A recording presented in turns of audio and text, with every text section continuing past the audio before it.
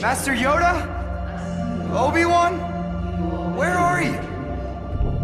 Those voices. The time to fight is now. Where are they coming from? We'll see each other again. I believe that.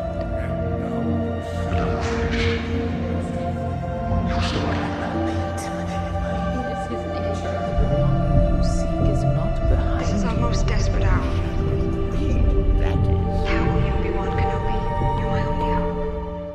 And here we go.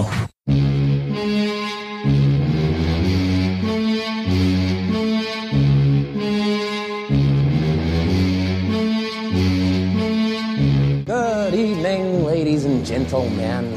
We are tonight's entertainment.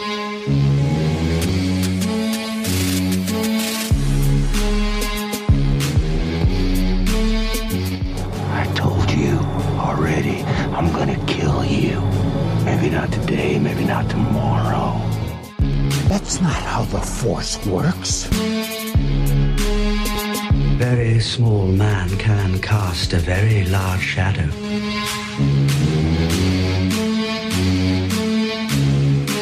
Once more, the Sith will rule the galaxy.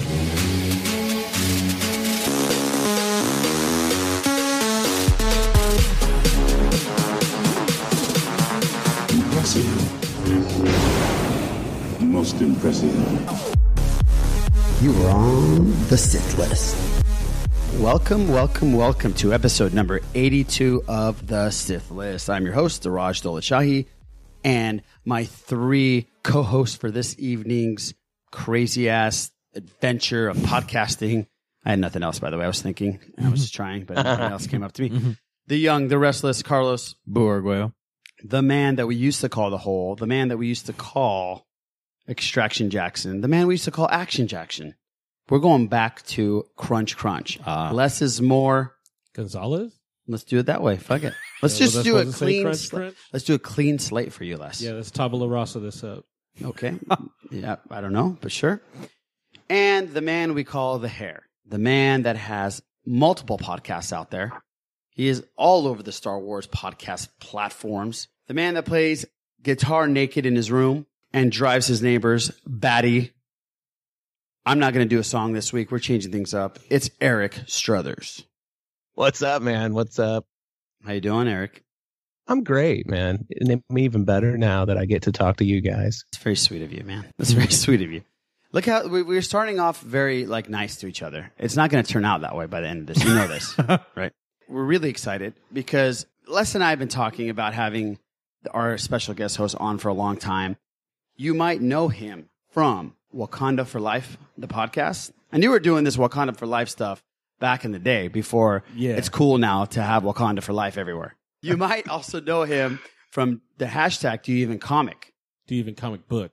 Absolutely. You might have read his reviews on the Marvel Report. The list goes on and on. You've probably seen him on Twitter. His symbol is @Skirrets and also @Fourth Wall. I'm just keep going here. We're going to call him Scooter because we've always wanted to call somebody Scooter. Yep. And we just found out that his buddies call him Scooter and he's known as Scooter. We hope to be buddies. And we are going to be buddies. I feel like we're already buddies. All right, Scooter. How you doing, my man? I'm doing good, man. Thanks for the long and flourishing invite. Introduction. I really butchered that one. I'm so sorry. Usually, I got a flow going. Yeah, that one was awful. So I apologize. Maybe I'll work for me. I'll fix it with editing, and then I'll hide it with some background music or some shit. Yeah, yeah, man. Thank you so much for coming. We're really excited. When I look at all your cool stuff, I always go, man, this guy's got a wide variety and wide range of stuff. Yeah, that he's into, and that's what we do here. I know our name is the Sith List, but we love Star Wars, obviously, but we are kind of like your Week in Geek. We do everything kind of podcast, and I thought it would be perfect for you to come on. So we're stoked about this. Awesome, man. I'm stoked too. So let me get into the shenanigans first, and then we'll get into Scooter's geekdom and what he's into, what he likes, and all that great stuff. Oh, yeah. You can find us on social media on all different outlets, Twitter, iTunes, Instagram. It's the Sith List on iTunes, Instagram's The Sith List, pretty much. Twitter, at The Sith List. Boo? At The Sith List, Boo. Les? At Less is More 78. The Hair? At Eric Strothers. And Scooter, what is your Twitter handle?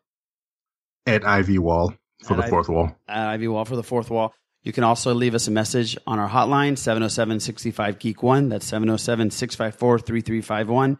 And you can email us at thesithlist@gmail.com. We are a part of the Making Star Wars Podcast Network. That includes Rogue One, the Star Wars Podcast for Winners. Now This is Podcasting, Blue Harvest, Steel Wars, Rebel Girl, The Cantina Cast, Idiots Array, Tarkin's Top Shelf, Podcast 2187, The Cargo Hold, and Fingered with Randy and Jason. And by the way, Randy and Jason has a new season out, and they have a whole new set of episodes. And the last one's about Quincy Jones, and it kicks ass. So dive into the Randy and Jason Fingered podcast. It's amazing. And I do want to give a shout out for Steele Saunders on our network. Tomorrow, we're recording on Wednesday night. Tomorrow's podcast is going to be his interview with Ben Mendelsohn, Mendo as we call him. And he got Mendo to show up at his house, and he did a fucking interview with Ben Mendelsohn. Yeah, crazy. Yeah, wow. That's right. Yeah. That's huge. Yeah, it's huge, huge. So everybody in the network's very excited for him. And make sure you get tickets if you're in the LA area to go to his live, Scum and Villainy Cantina. And that's on the 10th in Hollywood. We're all going to be there. Come and have a beer with us. It's going to be a good time. All right, Scooter. What gets your motor running here in the world of geekdom? Like, what is your favorite stuff to dive into? Obviously, you're into comic books. Are you into Star Wars? Are you Marvel guy, DC guy, Walking Dead guy? Like, what is your stuff? Oh man, it's that's broad. I know. I'm sorry. I just wanted to take a breath, man. I just wanted you to talk for a while. No. You're good. No, I mean the simple question is, what geekdom are you into? That's a broad question. But no, I mean probably comics first. I mean, like sometimes I leave work and I'd be like, throw out a random, comic character. I'll give you a random, tidbit about that person, so people will throw out some random stuff and I give them some random obscure information. So comics first. Cool. Same thing pretty much with Star Wars. Very, very, very close second. If comics is like a 10, then Star Wars would be like a 9.9 or something. Wow. That's awesome. So, those two. And then there's a vast variety of other things. I mean, you can go into Lord of the Rings. You can go into, like general sci-fi stuff, Game of Thrones. I mean, anime. It's just there's a wide range out there. But yeah, comics is probably my first thing. I grew up mainly on Marvel. So, I used to be of the mind until I broke out of that chaining mindset of diehard Marvel only. So I used to do Marvel first, but now I pretty much do anything. You know what I'm saying? Like, I read a bunch of DC, read a bunch of indie comics, read a bunch of Image, stuff like that. So, hey, you seem like you're going to be our best friend, pretty much. And Les is our guy. When we ever want like crazy little information about comics, we always go to Les. So Les always has that. Yeah, you sound like just a more distinguished, polished version of me. Yeah, can we do a trade? Just kidding. Not all that polished. But that is cool, man. That's exactly what we do here. Is we talk about all those things you pretty much talked about, even anime here and there. Les is a big anime guy, and Boo watches anime here and there. So that's very cool. That's awesome. So you're going to have an opinion on all the stuff we talk about. Yeah, pretty much. That's fantastic. That's great. Yeah. All right, so we're going to get into box office here, and just in the beginning, and obviously there's no surprise again. Black Panther dominated, kicked ass. It made $100 million around that ballpark. It continued its box office domination this week, becoming only the fourth film to ever deliver over $100 million in its second weekend, as well as joining Jurassic Park as the second fastest film to top $400 million domestically. It is just tearing it apart. You mean JP or JW? Jurassic World or Jurassic Park? Jurassic World. Oh, so the second franchise. No, Jurassic Park 5. Black Panther is still dominating, still kicking ass. Annihilation came out and made $11 million. It didn't do great.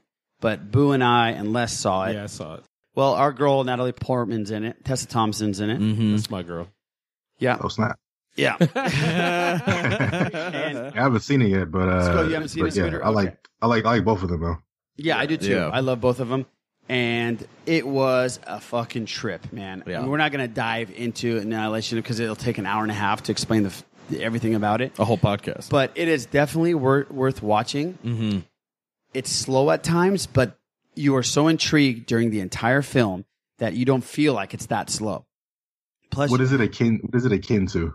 Like, what is it close to in style? Oh, great question. So the guy that directed it is the one that directed Ex Machina. Yeah. Yeah, he also directed, or I think he wrote 28 Days Later. And then Alex Garland's got a whole bunch, his all over the place. Right. He's not really solely a director, but he did Ex Machina, 28 Days Later to his credit. And this. Oh, it's a book? Yeah, Annihilation was a book. It's based on a trilogy. Yeah, now you locked me in my trap. The trap that I always get locked into. If I find out there's a book first, I'll read the book before I watch the movie or the show. Okay. Very cool. But from what I understand, a lot of people were like, it may not be a good idea to read the book first. They deviated from the book tremendously, I heard. Yeah. But let me just say, this movie, it makes you at one point feel like you're on shrooms. It is crazy.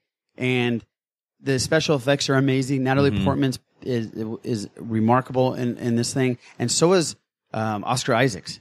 Oscar Isaac is great. So you start. He's in there too? Yeah, he's in there a lot. Wow. And he filmed this thing while he was filming Last Jedi.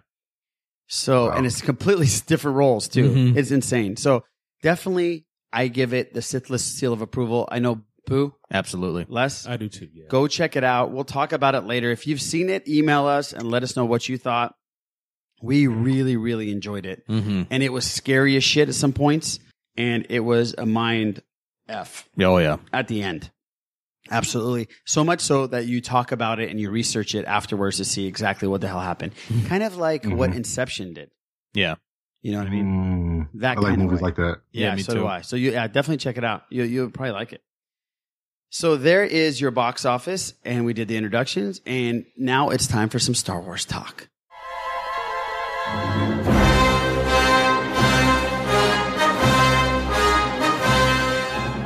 Okay, let's get into it. And something really big happened. Obviously, from last week, we had a big Rebels discussion. This week, we're going to talk Rebels again because it's winding down. So let's get into it. Eric, you're going to guide us through this crazy-ass episode. Scooter, Yeah. Are you a Rebels fan? Do you watch Rebels? Oh yeah, definitely. If Okay, it's Star Wars, and I'm on it. All right, cool, man. Cool. So I'm not a huge Rebels guy. I watch majority of 90% of the episodes, but the last couple have been crazy. Did you get to watch the last couple? Yeah. Okay, so we can talk about it. All right, Eric, guide us through this thing, man.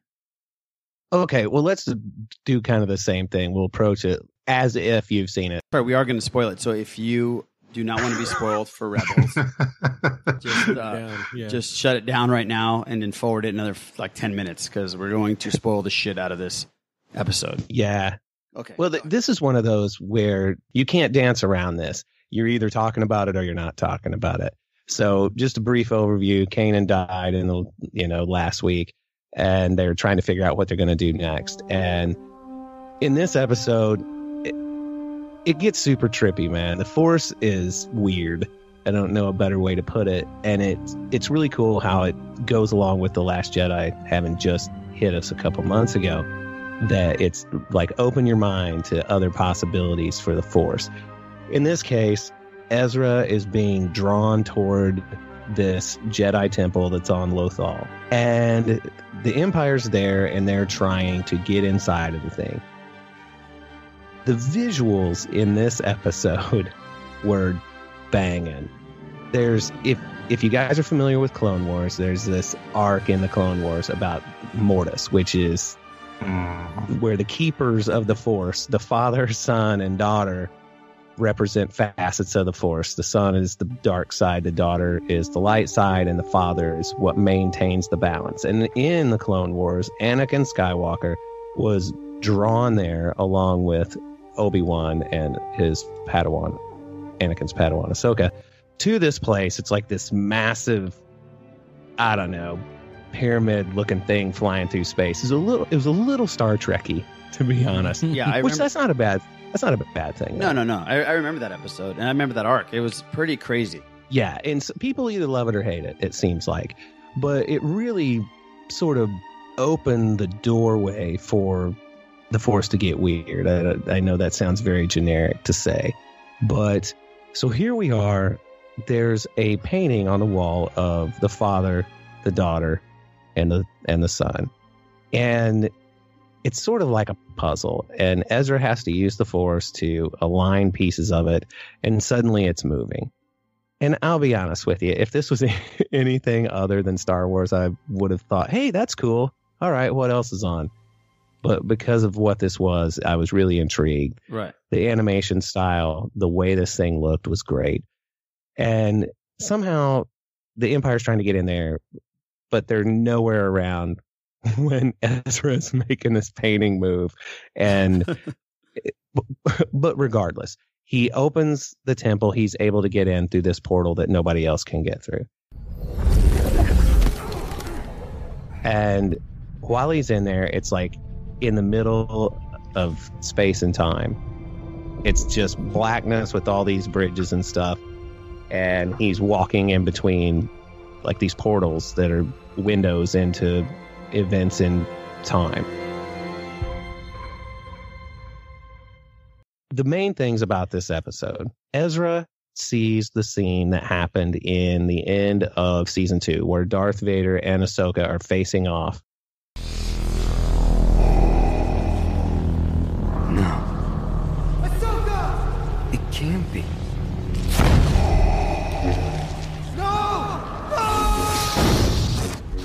We never really find out what happens. It seems like Vader's going to kill Ahsoka, and the next thing we know, she's walking down the set of stairs towards this door. That's all we see. Like a shadowy figure of her. Right. And so the question was, is she alive? Is she dead? Is this, her? Is she one with the Force? Is this metaphorical somehow?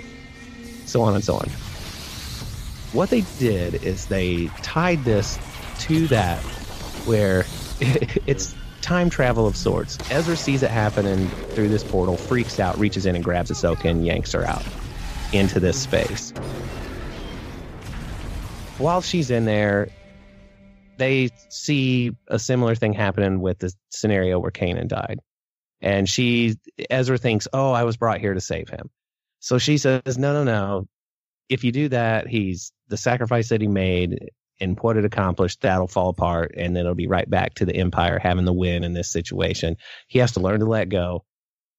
The Emperor shows up, and he is trying to connect with Ezra to get pulled into this realm. They run away. Ahsoka dives back from whence she came, and we see her walking down those steps. So the implication is that in that battle at the end of season 2, what happened was Ezra from the future yanked her out of there. And Vader was like, what's going on? Wait a minute. So you're telling me that Ezra was on a hoverboard? Is that what you're saying? I need to borrow your hoverboard. All right, settle down. Is that okay. My bad. Isn't he dreamy? Yeah. Anyway, yeah. So that's the big implication. Okay, so that battle at the end of season 2, future Ezra pulled Ahsoka out of that battle. Vader bounced, and then Ahsoka went back, and he tells her, which is the story of my life. Hey, look me up when you get back. Oh, I will. And she never has. So that's true. That's true, because time has passed and she still hasn't. What the hell is she doing right now? Well, that's a good question. And in all likelihood, she's stuck there. Everybody left. She's there with no ship. So what are you going to do? It was at this ancient temple, this ancient Sith temple. That's and true. How is she going to get off if there's no way to communicate and that sort of thing? Now, Steele, something's got to be done about your kids. You gotta go, Marty. One's a big asshole. God. Oh man. Okay, so Steele had a call-in show last night, so that would be Tuesday, this past Tuesday for everybody listening on Sunday. And Sam Scorsone called in with a brilliant question that has to make you wonder, why was the Emperor trying to get into this place? Did he figure out that this place existed because Vader saw Ahsoka yanked out of time during that fight? So that's what I was going to ask you right now. So Vader would have seen Ezra, correct? Yeah. Okay. So then Vader would have told the Emperor would have wanted to go back and use this thing. Because like they say, if you are able to manipulate time, you can control the entire universe. Mm-hmm. Right. So that's okay. Yeah, that makes sense. So that was a pretty cool revelation. Well, the episode ends where this temple basically is completely shut off. Nobody will ever be able to get in or out again. It wasn't destroyed, but what it looks like is it was sucked into the ground and all access is blocked, either physically or metaphysically. Okay. And then that was it. Okay. Well, thank you for that breakdown. That was huge, especially for the two guys here that didn't see it. Here's my question. My question is, one, how the fuck that owl get inside there? Yeah. Anybody have an answer to that? Nobody does, right? I have theories. Okay. Yeah, please. Yeah. Okay. First of all, what did you think about the episode? And what do you think about where this is going? And if they're tinkering with weird shit here that could go really bad, or it could be pretty cool. So I like the balls. I like the Rian Johnson balls that Filoni is using. And I like the fact that Filoni had this planned out for 2 or 3 years. Because if you think about it, Ahsoka leaving those steps and going into the shadows, he had this thing planned out. So I respect that part of it. So, but what do you think about this? What do you think about the episode? Are you okay with the time travel? Go ahead, Scooter. And then Eric, I'm going to go with you next and see what your take is on it. Yeah, no, I'm cool with the time travel aspect. The main reason why I saw some people talking back and forth about it on Twitter, and some people were like, I don't like what they're doing with the Force, or I don't like the Force being explained in this way. But when I look at it, I don't really think it's an over-encompassing explanation of the Force. The Force is like an all-powerful thing. It's like this is one aspect of it. You know what I mean? Right. Like if you think about think about the Infinity Gauntlet, right? Let's bring some comic stuff in there. Think about the Infinity Gauntlet. Like there's six gems, right? Only one of them is time, though. There's another one in space, of course, but there's 4 other aspects. So I mean, what I'm saying is the Force. This is only one aspect of the Force, maybe a very powerful aspect of it, but still just one aspect. So I don't mind them exploring that in that way. It's not like it answered the end all be all question. This is the Force. We still don't really know what it is. Like not completely, because it's a overarching thing. You know what I mean? Yeah. So I'm not mad at that at all. I think it was creative. I'll throw out a disclaimer out there that my favorite Star Wars character is Ahsoka. So very cool. Seeing her come back was was big. It really made me think about so you asked about the bird earlier, the owl. Yeah. The owl thing. Yeah, exactly. All right, so I generally think Ahsoka is the representation of what in the canon, anyways, the new canon or whatever you want to call it, of somebody who's most closely approached what it is to be a gray Jedi. All right. So remember back in Clone Wars, Ahsoka, she's touched by the sun, right? Right. And she goes dark and she's like fighting Anakin and all this stuff. Yes. So she has that moment, right?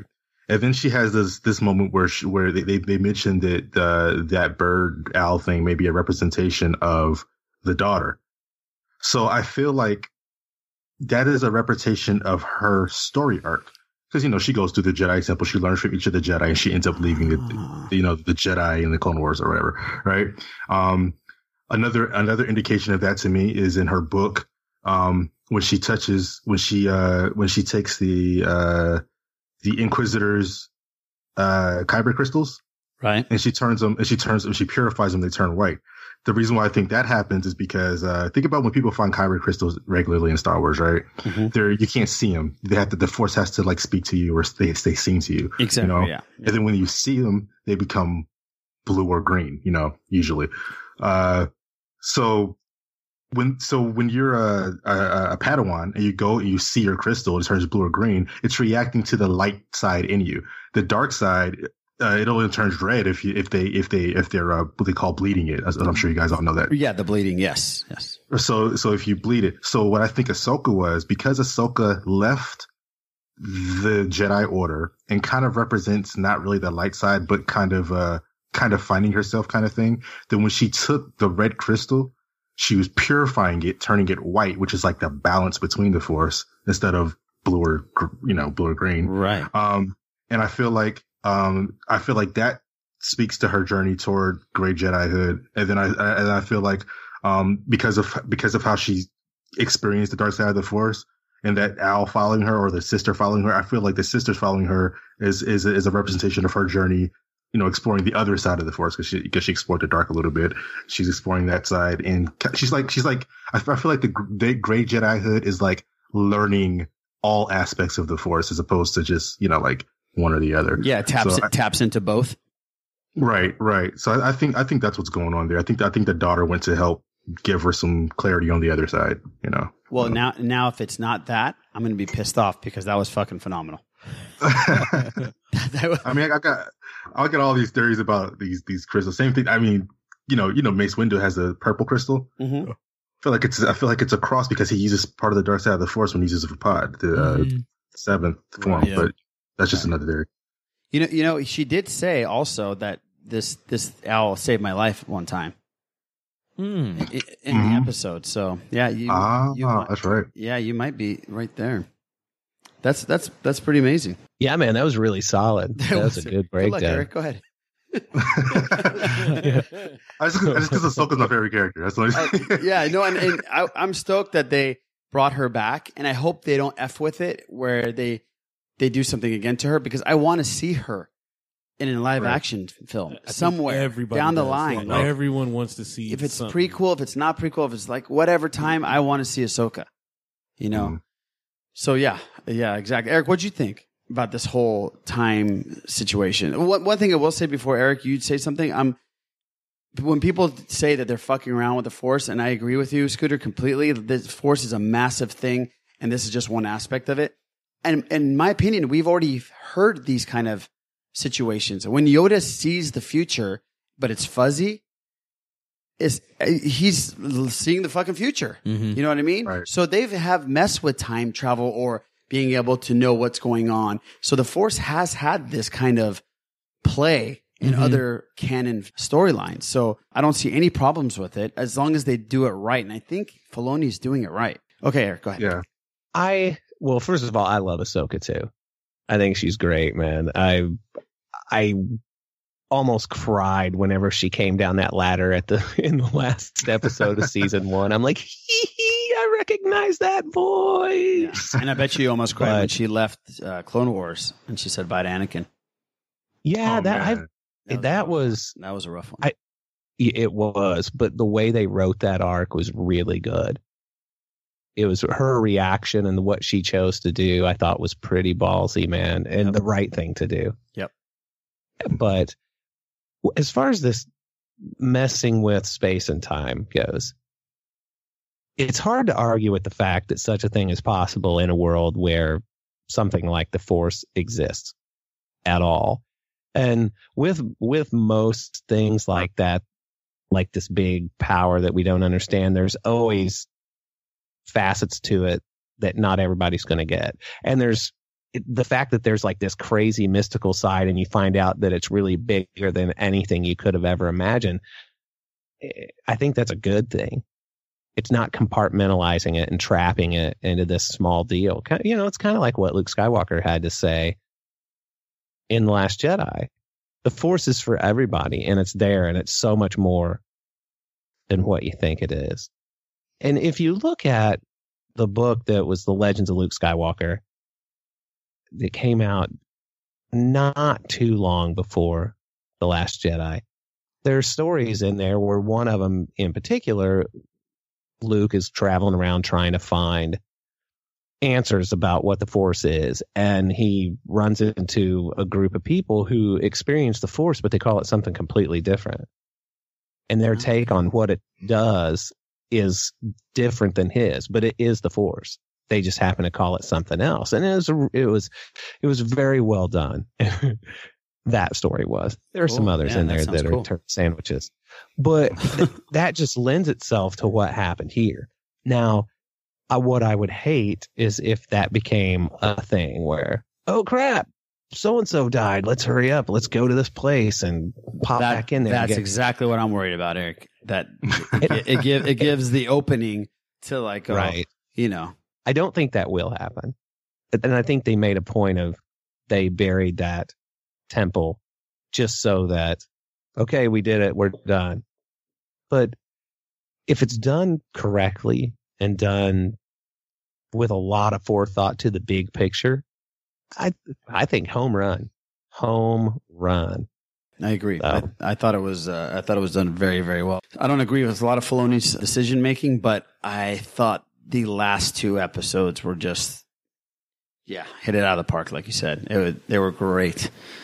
I said this last week, and I'll say it again. If the entire run of Rebels had been the caliber of these episodes, it would have been received completely differently. It wouldn't be ending. And well, that's probably a good point. Right. They've really brought it home, and they're making a point of leaving a legacy with it. Well, you know, I've been dying to get a animated series that's what the books are from 14, 15 years old to adult. You know what I mean? The demographics. These last two episodes have been that. If you're telling me that these last two episodes were for kids, you're smoking some crack, dude. Because there's no 7, 8-year-old kid that's going to be looking at this, figuring it out. Because the adults aren't figuring it out. This is what we need. This caliber of writing, this caliber of storytelling for the next animated series. Like we did our kids run. You know, it was great. We have it. It's on fucking video on demand. Go to Disney XD and watch it on demand. The next one, let's have one for our demographics, man. Just do it. And look, it's worked. They're received really well. They've done it well. Filoni can do this.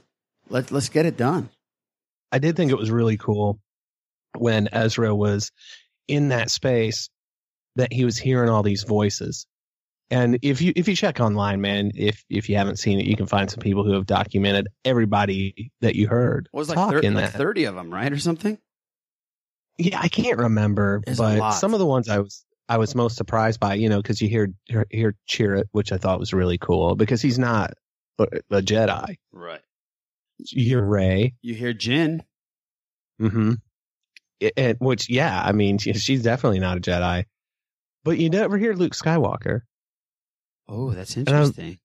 Yeah, but you know, are you hearing things from? You're obviously hearing things from the future in there because Rey's timeline comes well after right Rebels. So why was Luke absent in there? That's really interesting. I didn't know Luke was omitted there. Is that because he cut himself off from the Force? Maybe because and no, at that point in time he wasn't but there is no time. Yeah, there is no time. So yeah, and if it's from the future, it doesn't matter. Yeah, he wasn't like a profound, and he was the only Jedi if you think about it. Right at one point, right? Mm-hmm. And they did something from the Last Jedi, an aspect of Last Jedi. If you look at the wormhole and you look around it, you see wolves, and there's parts where you see those fathiers, those horses from Last Jedi. Have you seen that, Eric? Or Scooter, have you seen the fathiers are in there? The fathiers, yeah. If you look, I paused it and I checked. I looked at it on the big screen.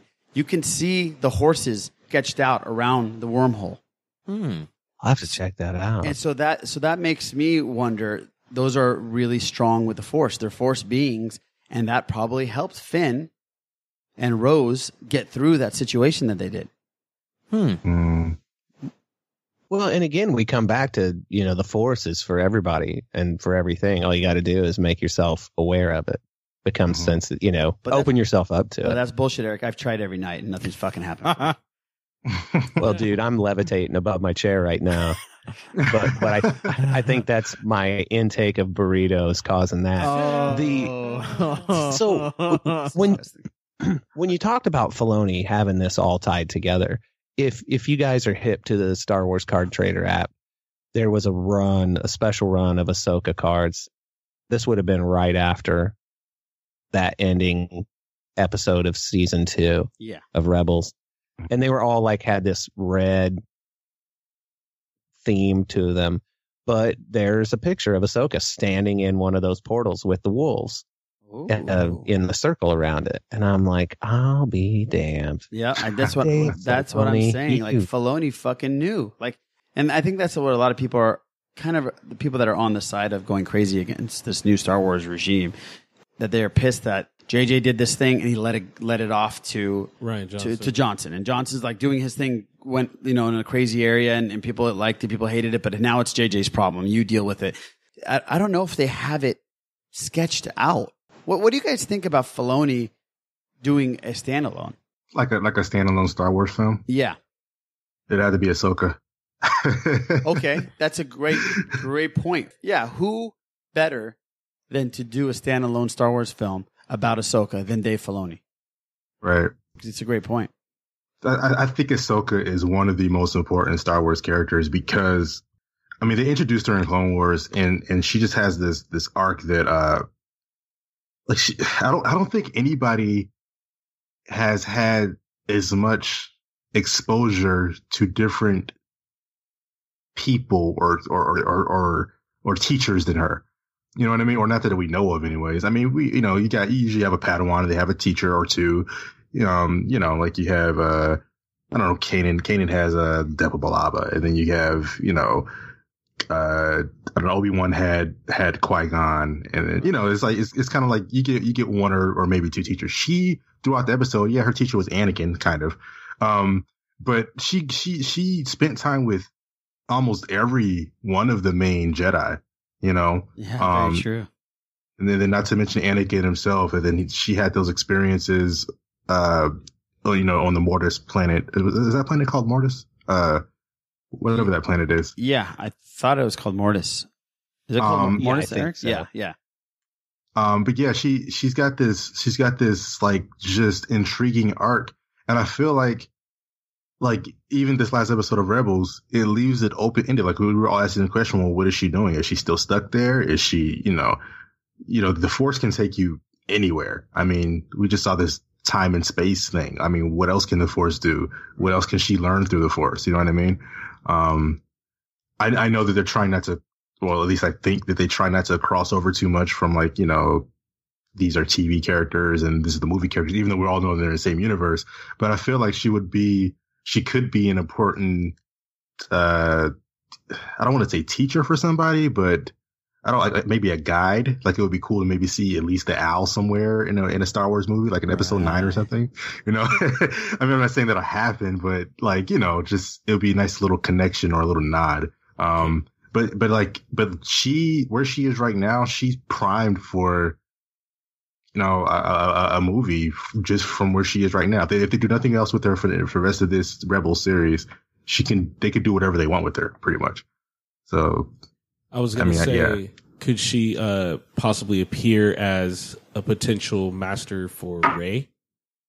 Fuck. Am I going too far, dude? I don't think that's too far. Doing too much. Rosario Dawson shows up in episode 9 as a potential, just as a master for Rey. Just let me do what Luke started, and let me just get you right. Wow.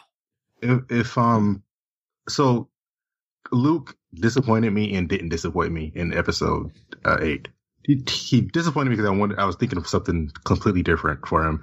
But then, what he did was fine. So it was, it was poetic for him. But I thought Luke, going into episode 8 before we saw it and even see the trailers, I was analyzing that, Luke is seeing something about the Force that ain't quite right with the Jedi and ain't quite right with the dark side. So he's trying to figure out, what this other path is. You know what I mean? Yeah. And I kind of felt like he would be guided by people like the great Jedi in my mind are Qui-Gon and in Ahsoka.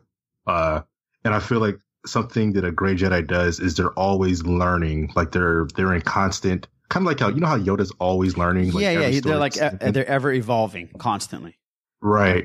Every time you see Yoda, we see him, he's this wise teacher or whatever, but every arc we see him in that's about him, he's learning something else. You know what I mean? Yeah. And I feel like Ahsoka is always learning something else. And I think she's going to get to the point where even as she's learning, she can impart her knowledge to, well, I thought to people like Luke, but, I mean, they can all convene in the Force now anyways. So, but yeah, I feel like she could be between her and Qui-Gon, they could be like guides to what the right way is. You know what I mean? Maybe she could be the physical guide if she's not dead. I don't know how long Sagrutas live, you know, like age wise, but, right. If she's not dead from age, then, she could be, kind of like that physical guide, like I'm actually here, not in the Force guide. Right, exactly. God, that would be so cool. And I think majority, that would be something. Right, Eric, do you think the majority of the Star Wars fans would want to see an Ahsoka film before they see an Obi-Wan film? Ooh, man, that's a tough call because the clamor for the Obi-Wan film has been going on ever since Disney announced that they were acquiring Lucasfilm. And that they were going to do standalones. But I think that an Ahsoka film would be probably the better of the two options as far as an exciting movie goes. But the average Star Wars aware person on the street knows who Obi-Wan is. They have no idea who Ahsoka is. Right. She's only been in animation. Yeah, diehard fans would love to see an Ahsoka film. That's for sure. Yeah, I think so. When you think about Ahsoka, her character development across all of the canon material she's been in, she's had more character growth and development than any other character. Mm-hmm. Because we saw her as a kid, barely a teenager, and as the Clone Wars developed, she grew and learned more than anybody else. Everybody else was exactly the same as they were on episode 1, more or less. Right. Except we did get to hear Anakin say lover boy once, which was pretty cool. But she was he was talking about the 80s band, by the way. Yeah. He said, I'm hot blooded. Check it and see. Well, he said every Jedi's working for the weekend, man. That's what he said. Wow. Easy. Yeah, we got to stop. Oh, my bad. Go ahead. Easy. So that would be a really cool story. Now, her being available to appear as a guide for Rey now, man, that my head almost exploded just thinking about the implications of that. I would love to see her as a character in a live action film. How easy would that be? I don't know, but with where technology is now between digital techniques and prosthetics and everything else, I think they could really make it. They can do it. They could do that. They could absolutely do it. And now, as far as Dave Filoni doing a live action film, why not? Admittedly, it's not animation. You can't tell the same kind of story in a live action setting that you can in animation. There's just parts of it that won't translate because, I want to see Annihilation really badly especially because you said it was like being on shrooms. Yeah. It was. but when you think about what they can do with that sort of thing in a cartoon, you can always get a little further with it in a cartoon than you can in live action because that's true. It's kind of like the same thing as why you can't have a good Reed Richards because you can't make that. It never works out. Real. Right. So anyway. Hey, but how about this idea? Sweet. How about this idea, Eric? How about we like I fucking run Lucasfilm. How about Lucasfilm lets Filoni cut his teeth with some of the live action series that's coming out, a couple episodes here and there, and see how he does that way. And then from there, remember, Johnson directed about 7 or 8 Breaking Bad episodes, and they're regarded one of the best Breaking Bad episodes that throughout the series. So maybe this is one way Filoni can step through the door, cut his teeth with it, and then we can go from there. If they're good episodes, maybe they'll have the balls to let him have one. Yeah, that's a good idea, man. And this Disney streaming service is going to open the door for all kinds of things like that. Because, one of the things they mentioned when they announced it was that there would be original television and movie content, sort of like what Netflix is doing. Yes. So, they could pull off something on there that they're not going to have to spend billions of dollars trying to promote, because it's sort of got its own built-in promotion by being on this streaming service. Because when you think about like Netflix model, they're not out pounding the pavement telling you to go watch. Well, they sort of are now with Stranger Things, but the first season of that, they weren't out there screaming it from the rooftops. No. People who subscribe to Netflix saw it every time they opened the app. That's right. Mm-hmm. Or just pretty like this Mute show that's come out that Duncan Jones is David Bowie's son. Actually, saw that. You saw it? Yeah. I heard great things about it. Yeah. We'll talk about it in a little second, though. I want to get your take on it. All right. So we're all in favor of where this is going. We're really interested in seeing what happens in the next episode, obviously. And they're going to wrap it up, right? One more? Yeah, just one more Monday worth of episodes. It's 3 back-to-back instead of 2. It starts half an hour earlier than they have, so 8:30 Central, 9:30 Eastern. Is that right? Yeah. Okay. No, I'm sorry. 7:30 Central, 8:30 Eastern. Okay. Now I want to get everybody's prediction. Ezra, Eric, I'm going with you first. Ezra, dead or alive at the end of this thing? Or he becomes a bat? He does have that haircut going. He does. I want to say dead. They've made a point of basically right before anybody in the show is going to meet their untimely end, they say, you hear them say, the Force will be with you always. Or something along those lines. Right. And in the teaser for the finale, you hear him say that. It's like, oh, there it is. Yeah, I think he says the Force will be with all of you or something like that. I think he was talking to all of them or something. Yeah, I saw that. Scooter, what do you think? You think he's a dead man? Yeah, he's gonna be dead. They can't. First of all, they made him. I think they made him too strong a little bit over the course of the series. That's just me though. And you can't have like a random Jedi just still out there, just chilling out there. Especially now that the Emperor knows about him. Well, I guess he knew about him in the first season too. But did he? I can't remember. The first season, did he encounter him? He knew about. Vader did. So he would have known. Vader did. Yeah. Vader probably. Well, actually, that's not 100%. I was going to say he would have known because Vader knew, but then again, Vader doesn't report everything to the Emperor. That's true. They're not very kosher with each other. If you guys aren't reading the Vader series, you see a lot of that. Yeah, and even in the Lords of the Sith, they weren't. In that book, they weren't very cool with each other. They questioned. I mean, the Emperor fucked with them a bunch of times, and he did not like it. Yeah. But now that the Emperor knows about Ezra, he's either gonna try to get him and turn him dark, or he's gonna get killed. Because there's no way that he would just be able to go on for that long without the Emperor hunting him down. There's no way. True. Boo, what do you think? Boo, you think he's a dead man? Yeah, just based off what you guys saying, it makes more sense as far as future, continuing the future. Yeah, there can't be somebody just chilling out in space who's a powerful Force user just not doing anything for a while. That doesn't make sense. Yeah, so he's got to die. Okay. Les? Yeah, I mean, I don't know if he could literally go into hiding for that damn long. Like, no. Long enough to get to where we are as far as. And if he does, that's fucked up. It's fucked up that they went through all that shit and he didn't come out and like help out. Right, exactly. Yeah, You know what I'm saying? because you still have the events of Rogue One. You still Right. have all the stuff all the rebellion, the pockets of the rebellion all over the place. Yeah, and then just him to say, okay, I'm just gonna go kick it somewhere. Yeah, and not do anything. How close is Rebels current season to Rogue One? I feel like it's supposed to be months, less than a year. It's right there, yeah. Because in Rogue One, we see the ghost, right? We see the ship. Mm-hmm. We also see Chopper, and we hear Hera's called on the loudspeaker, assuming that we're going to see that at the very end where those two go to Yavin. Yeah, so I think Eric's right. I think it's literally months before Rogue One. Yeah. So then he has to be taken out. Yeah, Ezra's got to be taken out. Yeah, go. and he'll sacrifice himself and save the guys and save the crew. Does Cassian get introduced in this finale? Yeah, I wonder. You know what would be really cool?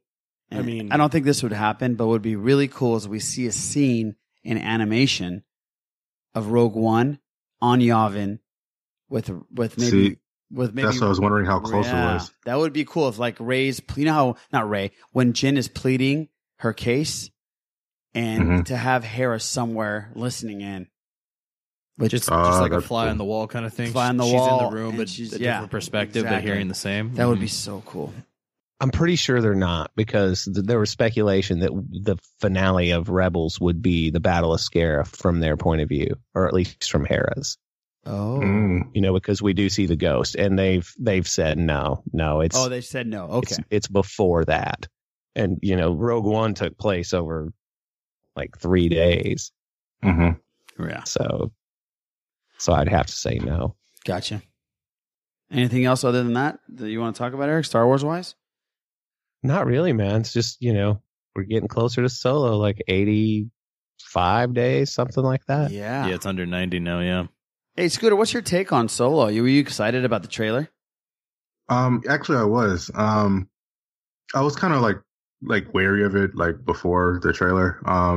Saw the trailer, and I see, okay, this is going to be a different type of movie. So first of all, it's going to be a heist movie. That's cool. Yes. Like it's like a heist movie in Star Wars. So I'm like, all right, cool. So we're doing a different take of the movie. The funny thing is, I think the weakest point of the movie is a guy who's playing Solo. Right. And that's what everybody was worried about. Also, I think everything else is going to be so good that it won't matter as much. I mean, I don't want to write the guy off. I don't know. I don't really know much about him, but it just seems like, I don't know. It's going to be really hard to capture Harrison Ford's, Solo. It's an impossible task, man. That's all I'm saying. It's an impossible task for this kid to put on those shoes and be Han fucking Solo, one of the greatest characters in the history of film. Right. It's just, but now here's the thing though. Donald Glover's going to nail Lando. He's without even hearing his voice, he's already nailed him.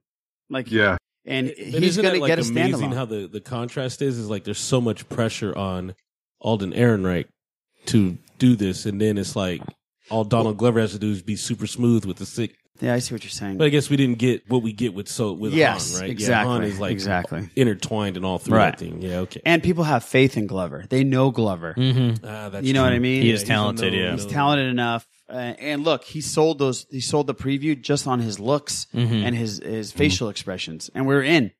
Like his smile was Lando. Like if you put the way he smiles in the trailer next to like Lando when he sees the princess the first time, right? well, what do we have here? Yeah. Speaking of that, isn't Robin's season coming up? Atlanta season 2. Oh yeah, I think that's cannot wait. It's a couple days, right? Is it really? Oh, I'd be so excited. Sunday, right? March. I think so. Oh, that would be amazing because season 1 was just great. One of my favorite shows. Dang, that's quick. Yeah, that's awesome because there's not enough shit that I need to watch. Yeah, really. I took a picture. I took a picture with a friend at the down to the JR Crickets. Just like Paperboy and Old Boy. Oh, from did the you really? the exact same angle and everything. Cool. That is great. What a great show. What great writing. I was talking to somebody today about it. Not only is he going to be Lando, he's going to be Simba. He's going to be fucking Simba this year. Yep. Alongside Beyonce. Ooh. Gee, if you could buy stock in actors, he would be at Apple, Microsoft level. You know what I mean? It blows my mind. I've literally seen this dude like rise from YouTube, like just a regular YouTube person to, writing, doing Community and writing for 30 Rock. And yeah, he's just, right. I'm like, wow. Yeah. And, we're like the same age. Yeah. Don't even start thinking like that because then you'll go crazy. You can just go depressing. Nuts. But he is a 5-tool player, is what they say. They say that about our boy Mike Trout over here in Southern California. You know what I mean? All right, so that was our Star Wars talk. It was cool, man. I think we talked almost an hour about Star Wars, which is amazing. Still ain't enough serious business. That was some serious business. Yeah, that was cool. Eric, you're probably excited about that. Dude, I love Star Wars, man. Hey, I heard Star Wars is back, Eric. I don't know if you know that. I had heard that too, and I wasn't sure, but I'm thinking now that may be right. I think the Rebels episode really put it over the top. Just a little bit. It did. I mean, those movies are like whatever, trailer, whoopie-doo. But The Last Jedi is still playing at a theater near here, and work is just, I can't get away. Like, this sucks. Come on. How many times did you see it, Eric? 10. Jesus. That's not bad. That's really good. How about you, Scooter? How many times did you see it? Just twice. I've been wanting to go again, but yeah. Do you like it's rough with time. Do you like it better the second time? I won't say I liked it better because the first time I saw it, I was like, "Oh, it's just so amazing," and then I was like able to like break down the little flaws and stuff in there. Exactly. So, I mean, it's still a good movie though. I can see the flaws more clearly, but I still think it's a good movie. Yeah, I totally agree. I saw it 4 times, one in 4D, which was my favorite. Oh, nice. Yeah, it was really cool. So let's get into some stuff that we call random schmeals, which could be about anything or anyone. Let's give a shout out to Kevin Smith, who had a death scare, Widowmaker heart attack. Jesus. Smith, best known for Clerks, is alive today because he sought immediate medical attention when he was stricken at the Alex Theater in California, where he was performing stand-up comedy. Today, he posted video from his hospital room. I had a heart attack, a massive heart attack, and very nearly died. And I started feeling pressure on my chest, but not like, there's an elephant on my chest. I just couldn't catch my breath. But one person said heart attack. And that's when I was like, what? Kevin Smith, please take care of yourself, man. You are a talented dude. We need you in the geekdom. Do not fucking die on us. No. There's another one. What is it? Stan Lee has pneumonia. Oh, no, he doesn't. Oh, gee. I heard that on the radio today. Yeah, that's what I said when I heard that. I was like, fuck. I was like, no, God, no, please, no. Anyone else? No, please, no. That sucks. Yeah, man. so he says he's fine and he's feeling better, but they all say that shit. 95 and pneumonia, that's really bad. So keep just spitting that out there. Everybody keep them in your thoughts. Yeah, keep them in your thoughts. Knock on wood, cross your fingers. Or whatever it takes. Show up in more movies. Yes. What else we need to talk? Oh, here's a cool thing. A real Westworld is being built. Oh. Kind of not like what you think. So HBO... Oh, yeah, I was about to say, people can shoot at you? No. So here it is. HBO is actually... This is according to EW, by the way. HBO is actually building a replica Westworld, or at least the town of Sweetwater. It'll be built in the area outside of Austin, Texas, and it's being set up for the upcoming South by Southwest festival. HBO has reportedly rented out 2 acres of land where they're building the iconic locations from the park. This includes the Coronado Hotel and the Mariposa Saloon, where Thaddeus Newton's serves as the madam. Yes. According to EW, visitors of the park of Westworld will depart from Austin, Texas in a shuttle. From there, they'll be given either a black or white hat, presumably revealing how you'll be acting within the park. It's unclear what type of awesome activities will be in the attraction, but it's likely bringing Westworld fans to South by Southwest this year. So they'll be able to do everything except for killing people and probably having sex for money. Yeah, but where are you at in that? Are you almost done with this thing? Where am I at with having sex for money? Well, that too. But, no, I mean, watching the show Westworld. I have 1 left. Oh, you're taking the horse route, huh? You're just riding on horseback. I'm taking the stopping at every creek. Remember in Red Dead Redemption where there's a part in that game where you ride on the horse and listen to country music for about an hour? Yeah. And do nothing? Nothing. I'm on that part right now. I'm just like, I'm slowing it down. I'm going to the sunset. I don't want to finish it. I did the same thing with Breaking Bad's last episode ever.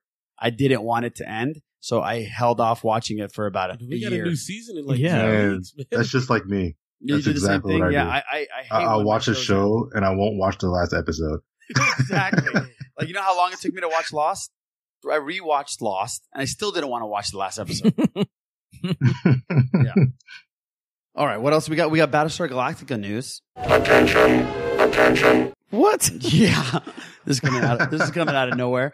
Cinema Blend had an article up about the progress of the Galactica film. There's actually a film. The project has been in development for at least 3 years, but it does have some impressive talent developing it. From director Francis Lawrence, better known for the Hunger Games franchise. He recently gave an update about the film and was able to confirm that he's still involved in the franchise close to his heart. And this is what he said. Yeah, I'm working on that. That's something I'm developing. I'm working on it with Lisa Joy, who's one of the creators of Westworld. Ooh, it's all coming together here. The original series was actually one of the first sets that I've ever went to.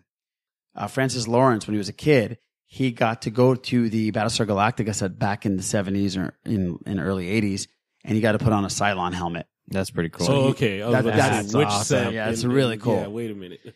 And if I'm not mistaken, when I was a kid, I remember watching Battlestar Galactica. And where that came from, and there was a big lawsuit between George Lucas, the guy that created the original Battlestar Galactica. Eric, let me know if you know this, and if I'm wrong about this. He left Star Wars after the first episode 4, and he went and he did Battlestar Galactica as a television show. But Lucas sued him because a lot of the ideas and a lot of the designs were straight ripoffs of Star Wars. And I don't know what happened. I had heard that. You had heard that as well? Yeah. Yeah. So, yeah, it's pretty crazy. But I loved Battlestar Galactica. I'm looking. I have a Battlestar Galactica pop over here. Starbuck? Yeah, Starbuck. He was my favorite. He was the best. So, yeah, Battlestar Galactica You news. mean OG Starbuck or Katie Sackhoff? No, OG Starbuck. I think it's a good idea. I mean, might as well. I just don't know what they're gonna. You know what I mean? There's a time frame where you have to take, especially when you do like a TV show and then you try to make a movie from it. Do you do like a side quest or side mission? You know, like Star Trek has all these TV episodes, and then each movie was just like an adventure. Okay. Like, where do you place it at? You know, it's like. Well, here's where you place it at. That reporter from Cinema Blend actually asked them that exact question. And they asked them, is it going to be just a reboot of the shows? What is it going to be? And will there be nods, obviously, to the designs? He said, of course, there will be definitely visual nods where all fans from both series will definitely be excited about. Okay. But he said they're going to have their own take on it. So he said, without getting into too much kiss of death, man. Well, he said without getting into too much detail, there's a thematic kind of stuff to make it relevant for today. What makes something interesting to do is their relevance to the world we live in now. So they're going to do a take on it where it's going to be pretty current. Roll the dice. Hopefully that answers your question. Yeah, don't matter. Well, let's get into some comic book stuff, comic book movies, comic books in general, and TV shows and all that stuff. We have some talk. Since we have Scooter on here, I want to talk Black Panther, obviously. It would be dumb. It would be dumb not to, right? Yeah. So I have a couple of questions. One is I want to get your quick take on what you thought. You know, everybody seemed to love the movie. I loved it. Everybody that sitting here has loved it. Eric hasn't seen it, but I'm telling you, he's going to love it when he sees it. What was your initial take on the film since you're such a big fan of the character? This is the first time I watched a comic movie where almost all the characters are better in the movie than the comics. Wow. Yeah, it's super cool. Most of the time I watch these movies and I love them, you know, like watch Captain America and stuff like that, and I love it. But at the back of my head, I'm always saying, you know, there's still regular Cap in the comics, you know what I mean? Or there's still regular whoever in the comics. That's kind of like just my way of thinking about it. But when I watch this, I'm like, man, I kind of wish that this version of the characters were in the comics, you know? That's really high praise, by the way. Yeah. I mean, because it's like, and it's not that the characters, like the previous writers didn't write the characters well. It's just that every writer of Black Panther, something I've noticed about what they do is they consistently build upon like the legacy of the character. You had, you know, obviously Stanley and Kirby created them. Then you had Don McGregor come in and he creates, you know, he kind of builds around the culture. Don McGregor put his foot down and said, no, we're not going to have random white heroes from wherever, you know, they're in Africa. Like, come on. Yeah, exactly. So, you know, Don McGregor paved that road. He introduced Killmonger, you know, down the line you get, you know, obviously Christopher Priest, who was like, I'm pretty sure you guys heard, is renowned as arguably having the best run of Black Panther. Yeah. And he brings you the Dora Milaje. He brings you this chess master, T'Challa. And then you get Hudlin building on the legacy of how strong Wakanda is. Coates brings in lore. I mean, I can't skip Hickman either, because Hickman, even though he was only in the New Avengers run, like he brings in some lore as well. Of course, you get Shuri too from Hudlin. It's like all these little things they build upon it, and then like I feel like Ryan Coogler and their team took the characters and took it a step further. They tweaked little things that made them that much better. You know what I mean? They just amped them up to the max. Right. And like I really appreciate how they did that. And like that's a tough thing to do, man. Yeah, and in our review show that we did, our podcast, we said that how impressive it was, the research that he did, and some of the scenes came straight from the panels. We appreciated that. I know you did, Les. Yeah, that's just the beauty of sticking to the source material and not chucking stuff. You know, we've talked about that before with other franchises out there, X-Men. You know, they chuck source material out the window and just try to do things, but you can tell in this one, they did their research. They looked, they let the actors dive deep. They let the actors, you know, do their thing. Set design, every single thing. You're correct. It definitely looked a lot better than, and was pushed more than what the books are. And yeah, you have the same take as I do most of the time. We see these movies, I go, they didn't do this right, or they could have, you know, we watch Civil War and it's like, they could have done this more with Spider-Man or certain characters, because what's in the comics is already there. But yeah, the way this goes, it's like, oh, okay, this is just great. Which is very weird, because you really love Ben Affleck's Daredevil. I enjoyed that movie. No, I'm just kidding. The romantic part. No, I'm joking. I'm just kidding. You know what? I will be honest. Scooter was about to press and call on Skype right now. No, you know what? I will say this much. I really wanted that movie to be awesome, but it came on the coattails of Tobey Maguire's Spider-Man, and it just wasn't. It wasn't good. Oh, that's a bad thing to try to follow up, because you know what? Yes.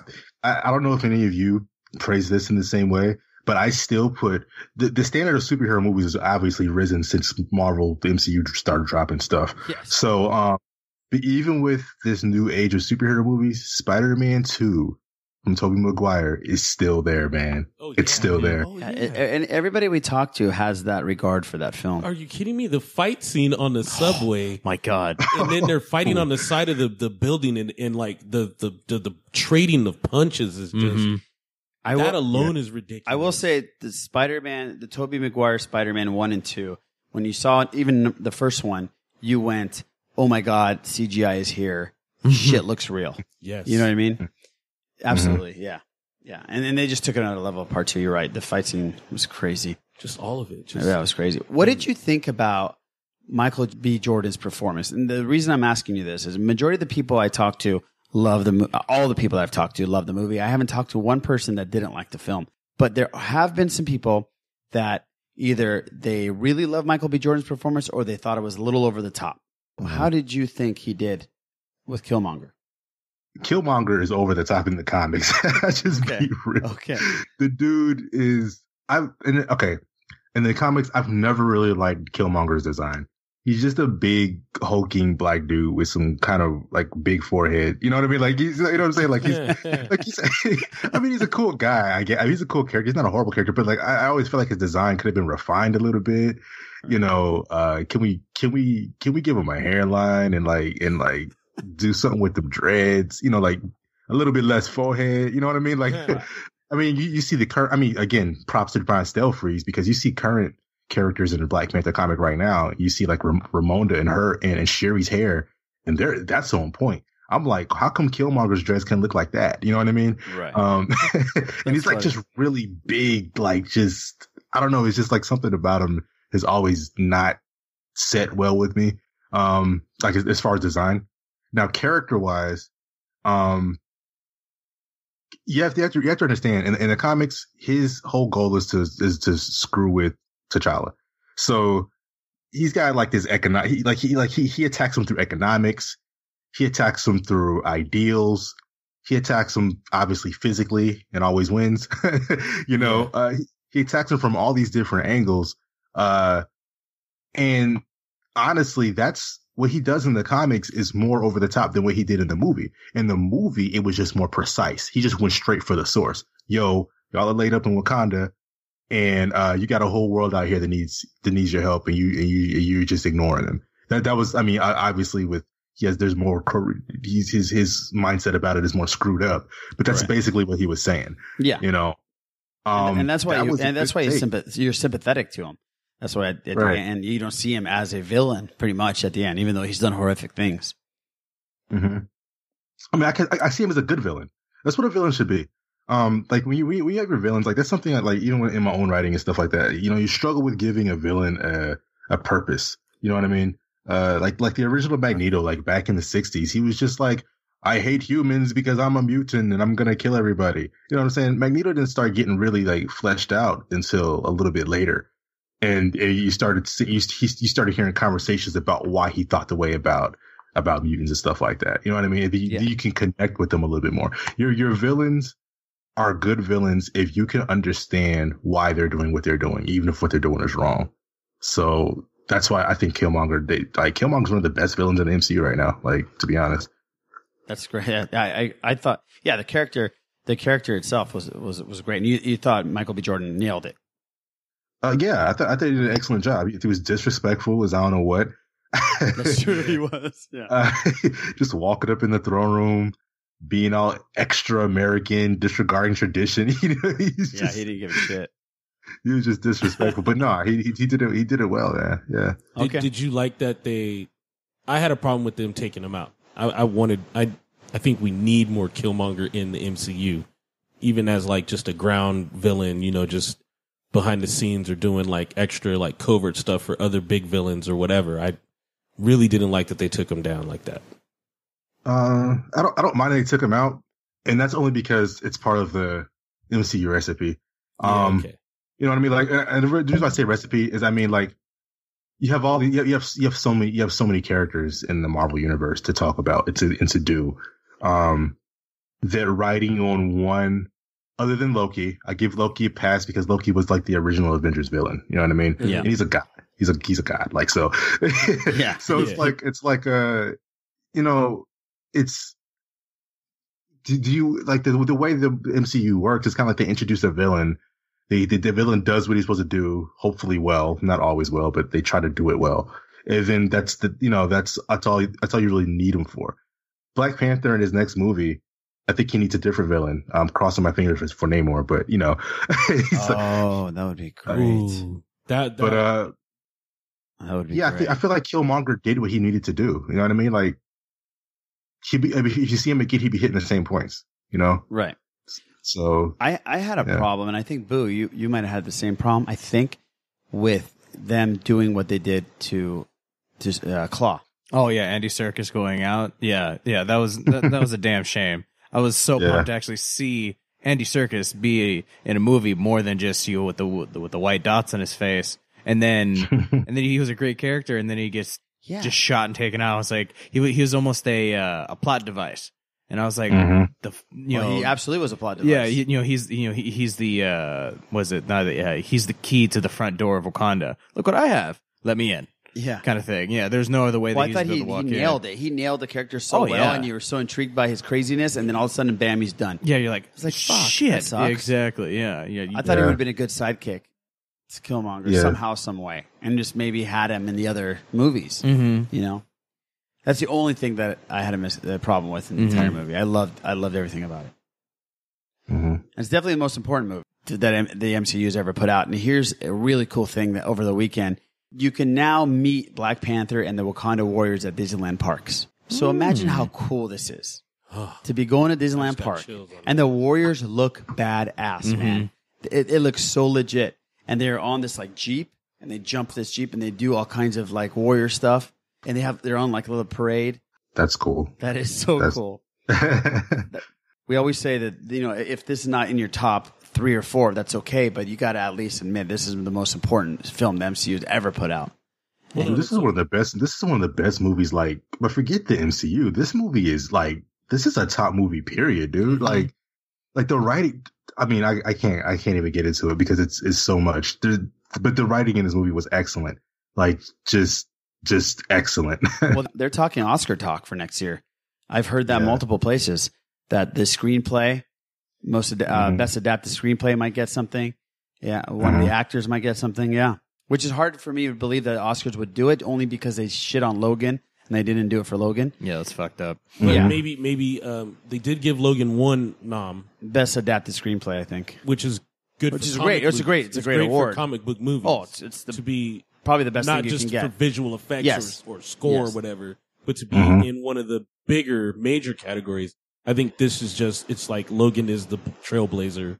If that's the talk, then this one will get, be on the stage this time. So it's like you came in first, number two is going to be even more of an impact, and then we'll see what happens going forward. Gotcha. Right. Now, obviously, we have a situation between Marvel and DC and everything DC puts out and blah, blah. This is a broken record, right? We've talked about over and over and over again. But Mark Millar actually said something about it over the weekend.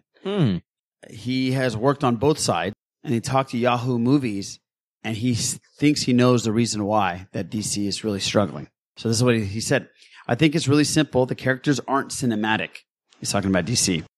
And I say this as a massive DC fan who much prefers their characters to Marvel's.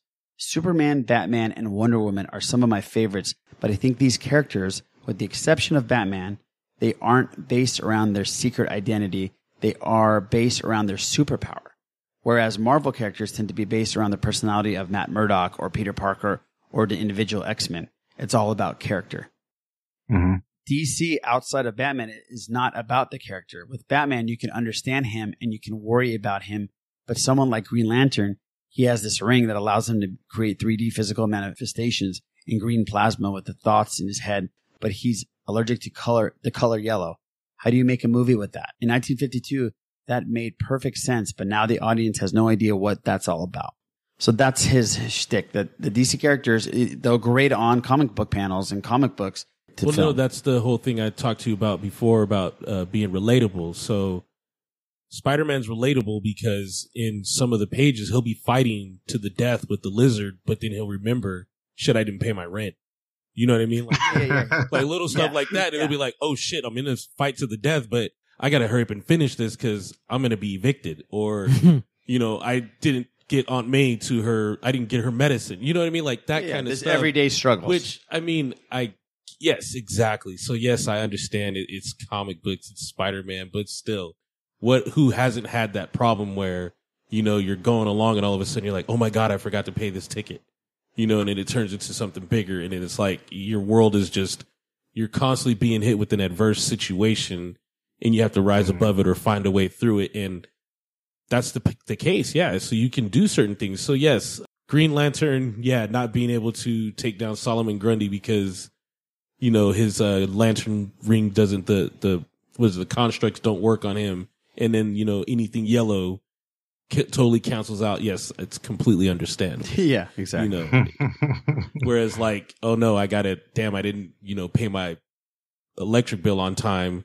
I'm going to be without lights for a couple days until it's just two different things. I get it. Eric, hey, you being a comic book fan and you owning comic books or reading comic books for a majority of your life, were you big into the Marvel side or the DC side, comic wise? Marvel only, really. When I was a little kid, I dug DC, but once I got a little older, for one, man, their struggles made more sense to me just as a person. But yeah, I'd Marvel for sure. Okay. Boo, how about you? Yeah, I would have to agree. Marvel was more my speed because I was, as a kid, you're more able to relate. Spider-Man as a teenager at that point in time, I was right around that same age, so everything makes sense. And then there was no real connection to DC, although I loved the characters when I got older and started to understand their real issues. I always thought that DC was more of a grown-up version of comic books. Batman's parents are dead. Shit like that. Right. Superman's planet's gone. Stuff like that. Where His it's just parents like, are dead too, by the way. Yeah, well, yeah, that's true. But it's more of like a whoa kind of thing where you're just like, oh shit. Although the Marvel characters have shitty lives and shitty aspects, it just seemed more adult, I guess, for DC. But so as a kid, Marvel was more flashy colors and yay and that's awesome and shit like that. Yeah. So as a kid, more Marvel, but now it's hasn't balanced out, but it's like 60-40 Marvel, DC, 60-40 like that. Okay. And Scooter, what do you prefer? DC over Marvel? Are they about the same? I know that DC's outselling Marvel right now. in comic book issues. Oh, yeah, I mean, definitely. I was definitely Marvel growing up. Like that's no doubt. A lot of old DC is it's okay. The best old DC stuff, in my opinion, is the new Teen Titans. I don't know if anything tops that, like in the 70s, 80s time frame. Okay. Are you talking about the with like the Judas Contract and all that stuff? Yeah. So it's the storyline that opens up with Raven and her dad. What's her dad's name? Trigun, yeah. Yeah. So it opens up with that storyline, which was a strong opener, and it puts together this team of people that you actually care about. Like, they deal with personal stuff. That's why you deal with character stuff in the Teen Titans comic, as well as the superhero stuff. Kind of like that's what the X-Men did to an extent. Or they started doing better after the first initial run, but you know what I mean? That's what the X-Men did. And the New Mutants and stuff like that. And on DC side, I think that was the strongest portion for them. But like overall, I always thought Marvel was more relatable. Nowadays, let's be real. Writers get it now. I mean, no matter where you're at, writers get it. They're like, oh yeah, it's better to tell a story this way. It's better to make it whatever more relatable this way. And writers trade from Marvel and DC all the time. I mean, some of them sometimes work on both at the same time. Some of them get contracts and their contract ends and they go to the other one, you know? So it's like, DC right now, they have really great stories and really good art teams. Like DC art teams are crazy right now. Yeah. And that's why they're killing it right now. Yeah. I mean, this is the first time I've never really liked Superman. And this is the first time I've actually, well, not the first time, but like, I guess consistently for this long, like the Superman run. Yeah, Les doesn't like Superman either. We've had long debates about Superman. It's too much of everything. That's why. No, and now he's just OP. So even as I will not have you bash Man of Steel on this fucking podcast. I will not let you bash him on this. As a kid, it's cool that this guy can fly faster than a speeding bullet. You know, this dude can lift buildings. He can fly into space without having to breathe. All that awesome stuff, but as you get older, you just realize, wow, man, he's just overpowered. Like, there's not much you can do against this dude. And it's always been the default. Every time the question comes up, who would win in a fight? That's right. Who would win that fucking fight? Come on, man. Like, how many debates have we had? To move him out of the Hulk. You just Superman. Have to move him out of the equation automatically. That's why he's such a badass. You can't even talk about him, man. But one thing I like about the who, I love the who would win in a fight talks. Because to me, it's not just about raw strength. Because like, let's be 100% honest. We all know that if it was like strength versus strength, that Superman would just crush Batman. We get that. But it's not just about their strength. It's about who they are as a character. That's why character matters so much. Who they are as a character. Superman is not going to fight Batman with his full strength. They're friends. You know what I mean? Right. They're friends. Whatever reason they're fighting for, you know, it's something that's going to be holding Superman back, even when he's mind controlled, which is another trope they use with Superman a lot. But even when he's mind controlled by, you know, Poison Ivy or whatever, Batman gets him to stop. He's mind controlled several times, but this particular time, he gets him to stop fighting by throwing Lois off of a building. Yeah, right. That's true. So it's like, it's like, there's always going to be something. Superman's always holding back in some way. He's going to, you know. Well, Les and I's debate over the last 20 years has been the Hulk versus Superman. We've gone into some long debates over this, and we'll just leave it at that. We won't get into this because we'll start talking. Thor about can beat Superman. Thor can't beat no Superman. Relax. Thor can't even beat Loki at times. Relax. Thor can't beat Superman. No, he can't. Loki fights differently. Loki fights dirty. Yeah, he's dirty. Yeah, he's an indirect kind of fighter. He's Thor almost lost to Hela in this last film. Well, Hela was hella powerful. Yeah. Well, hold on. And those, so we got to separate movies from I know. Yeah. That's why I said movie. That's why I said movie. I don't want to get into comics because you guys are fucking. If you can tell me exactly when. Yeah, Loki fights differently in the comics too. Well, Loki's a son of a bitch in the comics. Well, yeah, he'll definitely do all the like smoke and mirrors. Loki does things like makes you think you're fighting him, and then like kind of disappears, and you have like an army of frost giants standing there or something. Right. Like, you know, it's just like that's how Loki fights. You know. Exactly. Well, I have a question here, and you're a perfect guy to ask. Lesson, but all you guys. It seems like when DC does something that's a little off, all hell breaks loose. And it seems like if Marvel does something with the character that's not okay. So, for example, in the post-credit scenes in Black Panther, we get Bucky coming out, obviously, and they call him the White Wolf, right? Mm-hmm. And the White Wolf is a completely separate character in the Marvel world. Oh, I see what you're about to ask. All right. If what I'm saying is nobody said a damn thing about this. Like, are they mashing up? Well, they're mashing Bucky up two and the major White Wolf? big characters. Mm-hmm. Well, not the White Wolf's a huge character, but they're mashing up two characters and making him one. If DC did this shit in a movie and they combined, it would have been on a cutscene, on a trailer scene, it would have been the worst possible thing that could have happened in comic book films in the comic book world. Why does I think it depends on what it is, because the Mandarin, everybody side-eyed that hard. Like everybody. That was awful. Yeah, that's true. Like, that was awful. But the White Wolf, the way they did that with Bucky was honestly was really great, because that's what the White Wolf is. The White Wolf, yeah, he's a different character. He's a dude named Hunter, but like he's a white guy that's raised and protected and loyal to Wakanda. Yeah, exactly. That's right. I did my research. And that's basically, I mean, instead of introducing like a brand new, frankly unnecessary storyline into Black Panther. You know what I mean? Or at least unnecessary. They probably could have done it in book in number 2 or something like that. But, like to try to push all that into one movie, instead of doing that, that was a really good take in my opinion. Yeah. Hey, I liked it. I really liked it. And I thought it was genius what they did.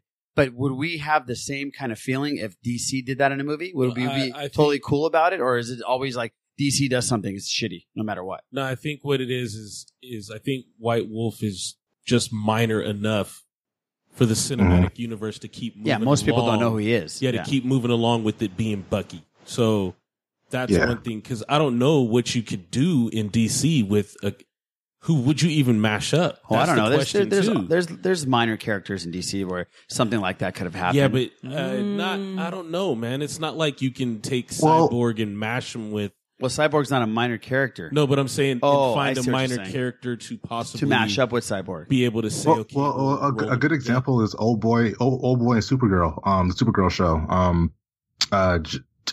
Jimmy Olsen. In Supergirl, Jimmy's a nerdy guy, like in the comics, right. But they make him like the super attractive, Oh yeah. kind of like, oh, I'm over my, like, in my opinion, that takes, it's okay. I mean, you learn to like him in the show, but it kind of takes away from like what Jimmy's supposed to be. Yeah, I agree. It wasn't horrible. I'm not bashing him like horribly for it, but I'm like, I kind of wish he was like, the kind of nerdy, awkward dude. Yeah, but, every portrayal of Jimmy Olsen has been that guy. Even in Smallville, he was that guy. Well, was it Batman versus Superman? Was it Batman vs. Superman or Justice League? I can't remember which one. Jimmy Olsen's like a CIA agent, and he gets killed. That's BVS. Okay, thank you. Batman vs. Superman. Yeah, he's CIA. Was he really? Yeah, he was CIA there with agent. Lois. Yeah, he's with Lois, and he basically has the gun and fucks her. Yeah. Oh, in the very beginning. Yeah, in the very beginning. Yeah, that was Jimmy Olsen. That was Jimmy Olsen. Yeah, because he's supposed to be the. I try to block out that movie, I guess.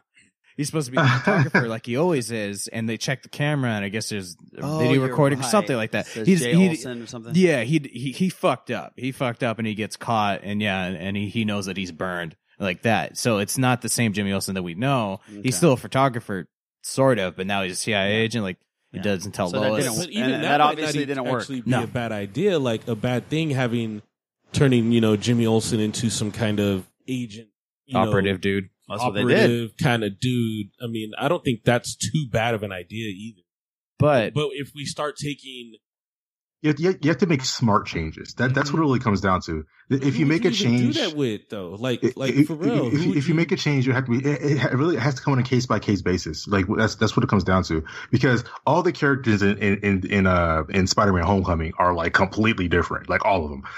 Yeah, but you still like them, and it worked, for the most part. Yeah, it worked. Yeah, you still like them. I'm like, dang, that dude is completely different from like Flash in the comics. But then you look at the time that Flash showed up for the first time, and it's like everybody was he was a jockey white guy. So they're like, okay, the new age, we got kind of like nerdy. The nerdy thing is in, like, it's cool to be nerdy in school now. So now he's like a nerdy. What is he? South American type dude. Yeah, I think so. Yeah. And he's like a a super smart bully instead of a jockey bully instead. right. And he's a rich kid. He's super rich. He's rich and smart. Yeah. So he's always messing around pushing those buttons.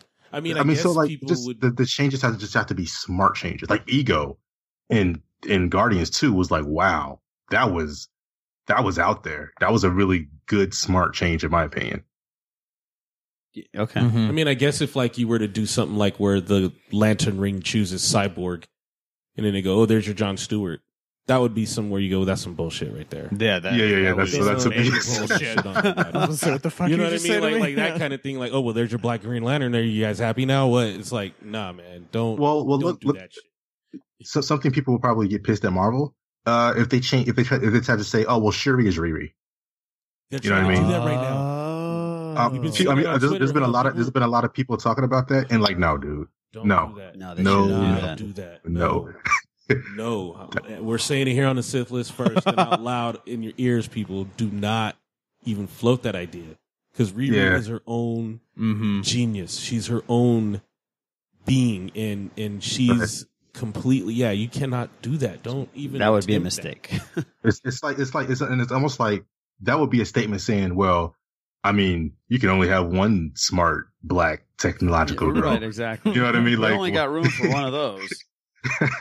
Like, why would you have Riri if you have Shuri already? It's kind of like, nah, man, don't do that. All right, cool. I just wanted to get your take on it. I just thought it would be a nice little debate talk, which was, you guys are awesome. Yeah. Now, Aquaman got its first screenings. Some people have seen a raw footage of Aquaman, a full movie theater full of people, and they have been very, very, very positive. This was according to the critics who went, particularly Jeff Schneider of Popcorn's Talk Meet the Movie Press, which, if the critic reception is to be trusted, it's better than any other DC Extended Universe movie to date. So, I mean, take that with a grain of salt, because it's just critics. Some people have seen it and have been talking to critics, and they've leaked out some information here and there. Everybody that saw it is very, very positive about the action sequences and the storytelling. So, and some of the stuff is raw, so visually it's not that cool yet, but people seem to really dig it so far. Well, that's good news. Yeah, we'll see. Yeah. We'll see. I like how we're all just. I'm not holding my breath. Yeah, Get we're it? all just like, Get no. it? Get it? Yeah. Not holding my breath. I'm worried. I'm worried because of that. I'm worried too. Aquaman, like I like Jason Momoa, like in general. I still feel like he's Aquaman though. I don't know. It's just weird. That's just me though. How did you like his portrayal in Justice League? The surfer dude, like drinking. He didn't really seem like Aquaman. It just didn't. I don't know. I'm not the biggest Aquaman fan in general, but like the stuff that I do like of Aquaman, he didn't really seem like that. I wasn't like mad at it, but I don't know. I feel kind of that way about all of DC's on screen or DC Extended Universe characters, except for Wonder Woman. I feel like Wonder Woman is almost on, like she's almost spot on, a little bit off, but almost. And everybody else is just a little bit. Some things about them are just like, I don't know if that's the character, man. Just I don't know if you guys little off. Yeah.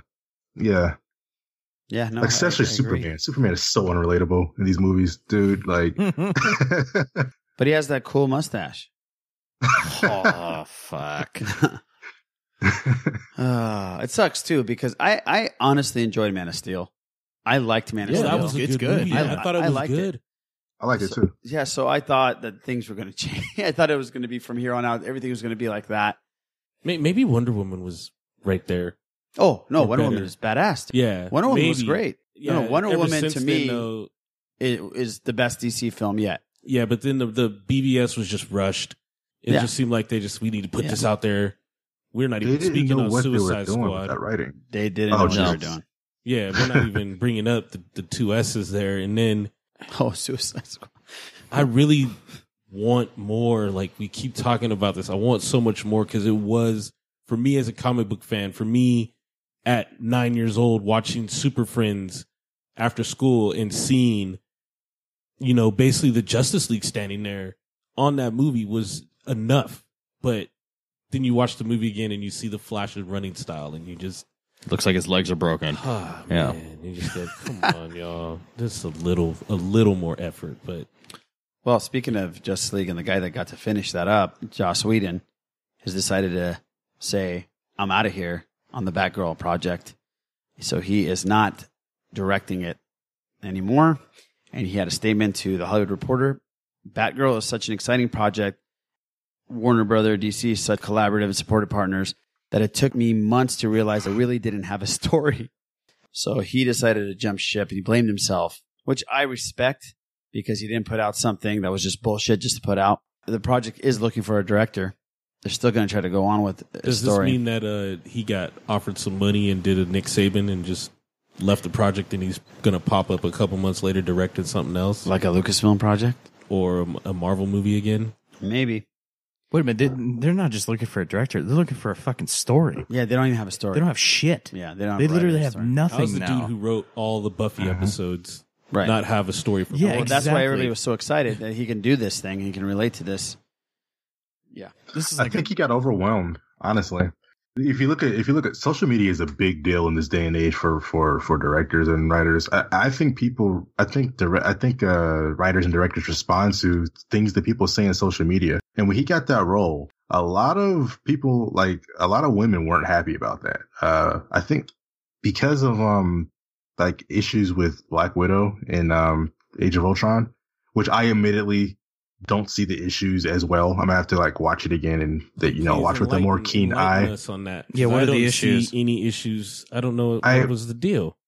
I really have to watch it again and key in to what the problems were. I think that they were, people were saying that they were turning her into a love interest type thing. That was some of the complaints. Oh, for the Hulk. Yeah, with the Hulk. What's wrong with that? I'll have to watch it again, like more focused in on that particular bit. I understand people have different experiences and see different things, so I'll have to see it again. Like a lot of people were bashing him about that for Batgirl, and it might have got to him. Like it might have made him like stress over like how to write it and what direction to take until he was finally like, "Yo, I don't think I can do this." Yeah, you might be right. And he just decided to walk away before it got worse. Well, props to him for walking away when he didn't have anything. Maybe somebody should have walked away during Suicide Squad too.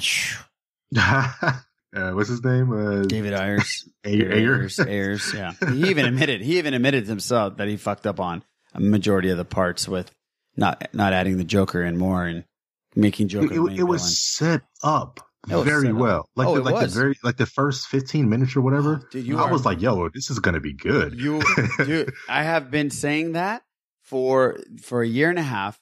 That I'm going to say it again for the millionth time on this episode. The first 30, 40 minutes of that movie was awesome. And then it just goes to fucking dog shit. Like complete dog shit. Forget it. I'm not going to get into it. I always do this. I work myself up when I talk about Suicide Squad. You take the two most popular characters and actresses, and don't know what to do with everybody else. Like you had a bunch of characters that had no purpose. Right. Exactly. Exactly. Yeah. Like Boomerang. What the F? Who gives a fuck about him? Yeah. Yeah. It's bad writing, man. It's bad writing. It's bad writing.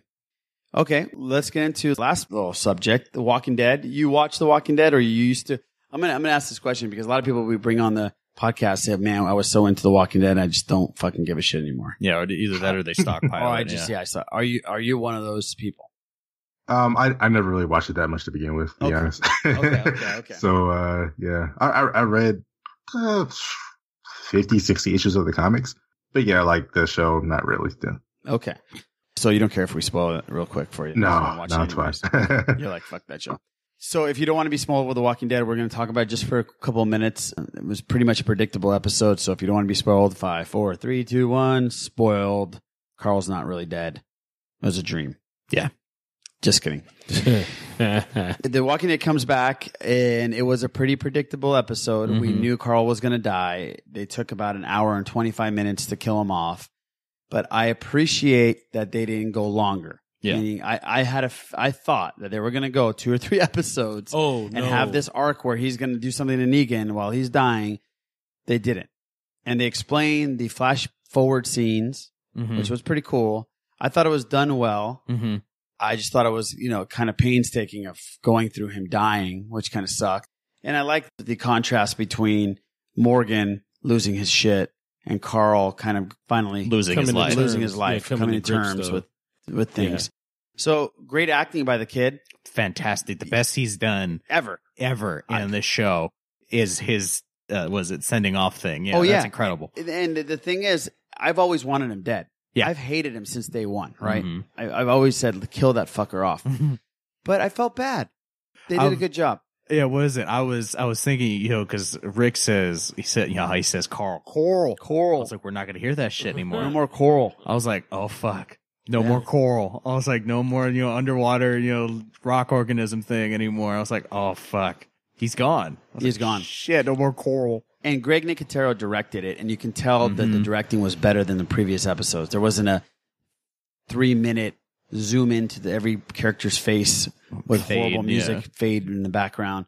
He did a good job. I liked the episode, and I think hopefully now that Scott Gimple is allegedly quote unquote promoted, he won't have anything to do with it.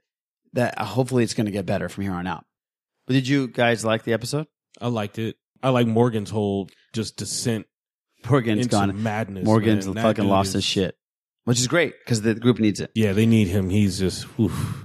Here's a question that I wanted to ask, and Scooter can jump on this too. Eric, you're still there, right? Yes. Oh no, Eric, were you sleeping, bro? No, dude. I'm trying to type something, so I had my mic muted. And he hasn't said a word in Eric's like yes. Yeah, he hasn't said a word in like 40 Yeah, I had to clear my minutes. throat out just so I could talk. I haven't spoken in an hour. I'm sorry. Hey, Eric, were you ever into The Walking Dead at all?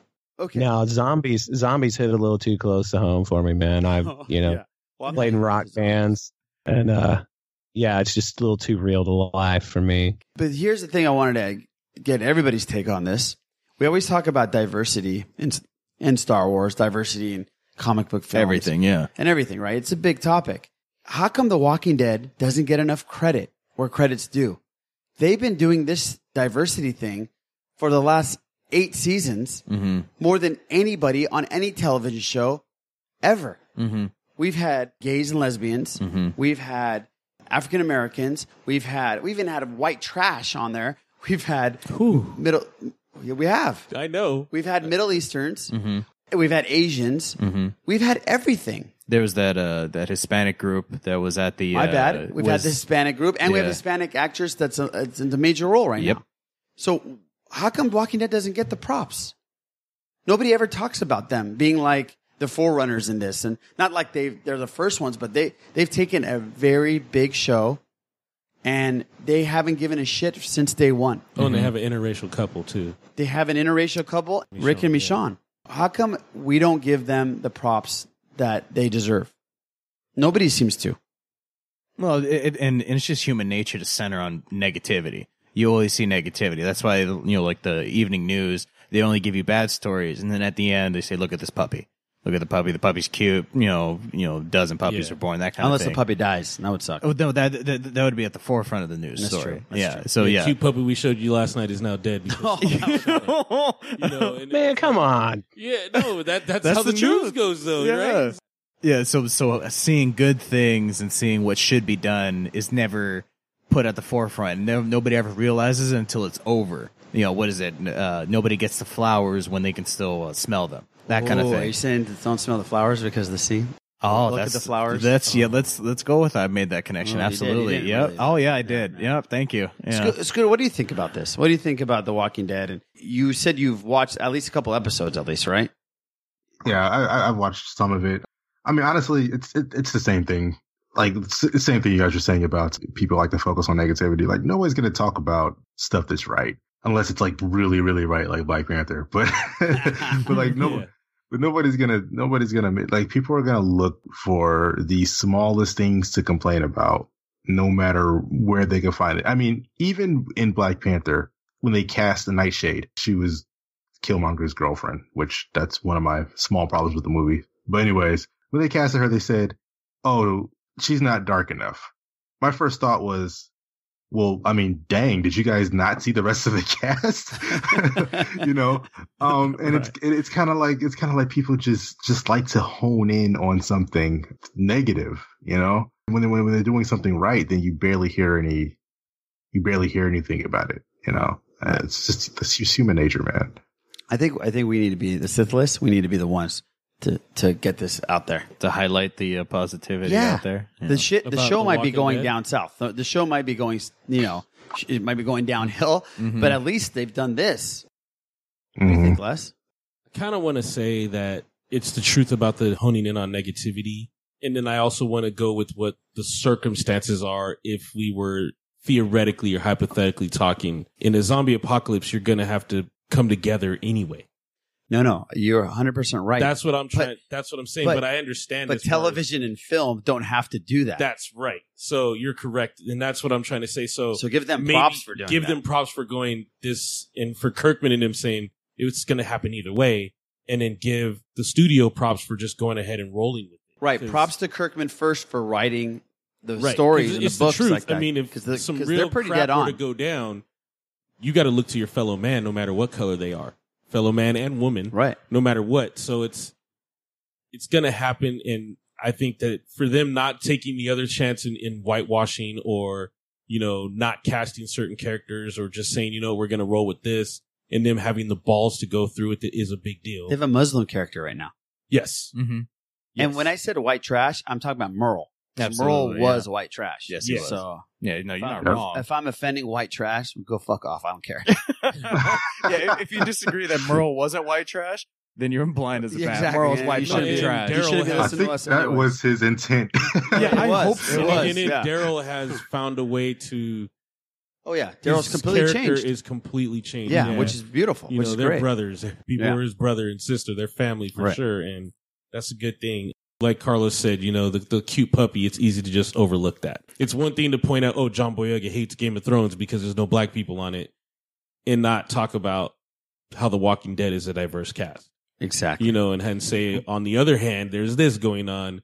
No matter how white Game of Thrones is, there's this happening over here on The Walking Dead, and AMC is hitting it out of the park as far as that goes. People are just still going to find a way to stay with the evil. And it's our job to let people know. Yeah. That's why we're here. Step one right here. And I also want to point out, it's not bad to point out things that need to be fixed. Oh no, if there's issues with the show, by all means, point it out. But also, you pointing out the good stuff with other shows, like or even in that show, like they don't have this character. There's a lot of white people in this, but there's just also point out the positive side of whatever. Yeah, we're gonna do it, guys. Damn right. People are going to know. And by the time we do it, it's going to get canceled. So it's not going to matter. Oh. That sucks. Season finale. Gimple announces. Announces 2 seasons left of The Walking Dead. Shit. All right. So, we want to read the Whim's email. Les, you have it down? You want to read it? Yeah, I do want to read it. Okay, cool. Because we got it a couple weeks ago, and I know the Whim has been going through a lot, and he's a fighter, man. He's a tough son of a bitch. And I'm so happy that he's cancer free. Mm-hmm. I know he had to be in quarantine for a while and he couldn't see all these movies that he wanted to see.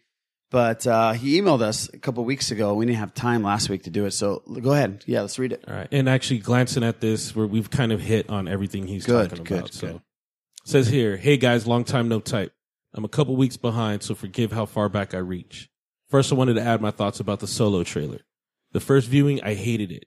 Then I realized I was merely focusing on Alden's performance. I spent the entire time just trying to make him fit as Harrison Ford. Once I watched it without that bias, I loved it. That's what we should be doing as Star Wars fans. He's not Harrison Ford. We need to let it go. I did. Then I enjoyed the trailer. Nice. Which I think a lot of people, you're absolutely right. But yeah. Whim, you're absolutely right. He's not even trying to be Harrison. He's doing his version of Harrison. He's trying to be Han Solo. I also wanted to address what Eric was talking about. I'm here. There we go. With the Game of Thrones showrunners taking on a new trilogy. I wanted to add some perspective. Ooh. Here's my vision for a black directed and full cast Star Wars film. Okay. Old Republic, a black Jedi, not Mace, but a whole new character, is dispatched to a planet that is basically Wakanda to complete a mission. Now, I'm not a writer and I'm not black, so that would be where my storytelling would end. I'm all for this story to happen in some way, shape, or form. But if they tried to release something like this right now, it would be so out of whack, it would be difficult to have this fit in. Kathleen Kennedy said as much when she was talking about female directors. They're not just going to throw them in for the sake of throwing them in. It took the MCU 10 years and how many films for Black Panther to happen. Star Wars is way ahead with the characters of Finn, Rey, and Jyn, which progressed properly story-wise. They have not jumped out of either the original trilogy or the 30 years after the timeline yet. It needs to go there first, which I think is what Ryan and Benioff and Weiss are going to bring it. Then we should naturally be able to bring these stories in without confusing the fuck out of casual / non-Star Wars fans. Basically, people that like never show up and all that. Yeah, sure. Makes sense. We also have no idea what the proposed live action and animation television shows are about. They can totally set up these scenarios where black, female, Asian, any ethnic director can go to. Let's not forget, a woman is in charge of Lucasfilm. She's 3-0. I have my full trust as a Star Wars fan in Kathleen Kennedy. Preach, I did too. Preach it too, yeah. I also had the chance to see Black Panther. I couldn't see the visuals very well as I'm in quarantine post-transplant. I apologize, Marvel. I will spend copious amounts of money. Don't apologize, Wham. He doesn't have to for nothing, man. I will spend copious amounts of money on your other movies post May 6th. Here is what I loved about it. There was none of that Thor bullshit to humor me the entire time trying to make another Guardians of the Galaxy movie. That's right. There's also the part where, unlike something like Black Lightning on his CW, which, parentheses, he says he loves, which I love Black Lightning too. How about you, Scoot? Oh, yeah, definitely. Oh, we need to talk about that before we end the podcast. We need to It's not the same story of a black man gaining superpowers and fighting in the hood. Wakanda is fantastic, a technologically advanced society that also clings to its heritage. Beautiful. I was down with the Bond ripoff of Q, so he liked that with Shuri. She was cute. My only minor complaint was that I wish they delved a little deeper into Killmonger, but overall a great movie. In my DC bias, I watched Justice League again, and fuck you guys. I still think it's a great movie. Joaquin Phoenix playing Joker, he's batshit crazy, perfect casting. Can't wait for Shazam. Bring on the Lobo. Also, you guys need to watch Dark on Netflix, a sort of German Stranger Things. The stories are not similar at all. It just has a bit of the same feel. It's in German. You can either watch it dubbed in English or, like I did, English subtitles. Must watch. As always, keep up the good work. Talk to you soon. The Wim. And man, get well, Wim. Yeah, yes. Wim. May 6th, he said that he's out of quarantine? Yes. I believe so. That's awesome, buddy. Yeah, get well. I'm glad you get to watch all this stuff while you're recovering. Yeah, man, I agree with all of what you said except for the Justice League thing, I think. Just kidding. He's a DC He's guy. a huge DC guy, Scooter. He capes for DC, and they do have some good things. Yeah. Like on the CW right now, Black Lightning, I mean, it's amazing. So, yeah. I want DC to do well. It hurts my feelings. It hurts my feelings to see that, like, in BVS, the little scene when you see Batman, Superman, and Wonder Woman walking together, you get that momentary chill of whoa. Sure. It's the Trinity. But then you remember, but it's the Trinity in this movie, though. Yes, that's right. But even the scene with Lex Luthor at the end of the credit scene, and you think of the Legion of Doom. Right. And I'm like, shit, dude, that brought me back to my childhood. I was like, fuck, where's the fucking Lagoon thing that's going to pop up right now? It's fucking sick. Yeah, no, I wish them well, too. We go on opening night in the first showing. So hopeful. And this one wasn't as bad as the others. Mm-hmm. Let's not count Wonder Woman because that was great. But so I have hope for them. So Wim, we're on your side, buddy. And thank you for the email, bud. For you to take your time out to email us while you're recovering, that means a lot to us. Yeah, that's get better, buddy. Mm-hmm. Yeah, get better. Are you ready to play the flash round, Ritz? I called you Ritz because I wrote Ritz on the show notes, but I've been trying to call you Scooter the entire time. Damn it. I put Ritz plays the flash round, but it's Scooter plays the flash round. Are you ready to play the flash round? Yeah, sure. Okay. It's time for the flash round. This is where we try to figure out what's in that big old noggin of yours. You ready? Good luck. Han or Luke? Luke. Batman or Superman? Batman. Beyonce or Rihanna? Rihanna. Man, you had a good run. We're going to miss you. That's okay. I'll rebound. I'll edit that out. No, you won't. I'm just kidding. I won't. Pacino or De Niro? De Niro. That always gets people. Ooh. It does. Everybody. It's a hard one. It's a hard one. I know. Favorite video game ever? Dang. Street Fighter 3 Third Strike. Ooh, really? Nice. Wow. Really? Oh, I love that game. Seriously. If you could bring back one show from your childhood, which one would it be? Oh, because that seems to be happening everywhere now. I mean, like they're bringing back everything, right? I want to say Static Shock, but I don't want it to be Static Shock. I want it to be static. Like I want a show of like the original comic character. Okay, gotcha. Captain Marvel or Wonder Woman? Wonder Woman. Okay. If you were stuck on an island, had one choice to take an album, a video game, and a movie, what would they be? You've already said your video game, probably. Album or movie, or album and movie. Which ones would they be? Album, video game, and movie. Oh, okay. So yeah, video game would be that. Album. Good Kid, Mad City, Kendrick Lamar. Movie, Black Panther. Oh, wow. Okay. Oh, stayed current on both. I like it. Dad jokes or pirate jokes? Dad jokes. Breaking Bad or Lost? Breaking Bad. Lex Luthor or Joker? Joker. Atlanta Braves or Atlanta Falcons? Falcons. Favorite athlete of all time? Muhammad Ali. Muhammad Ali. Nice. Yeah. Okay. I got one more. Rey, Leia, Padme. Or Padme. Leia. You did great, man.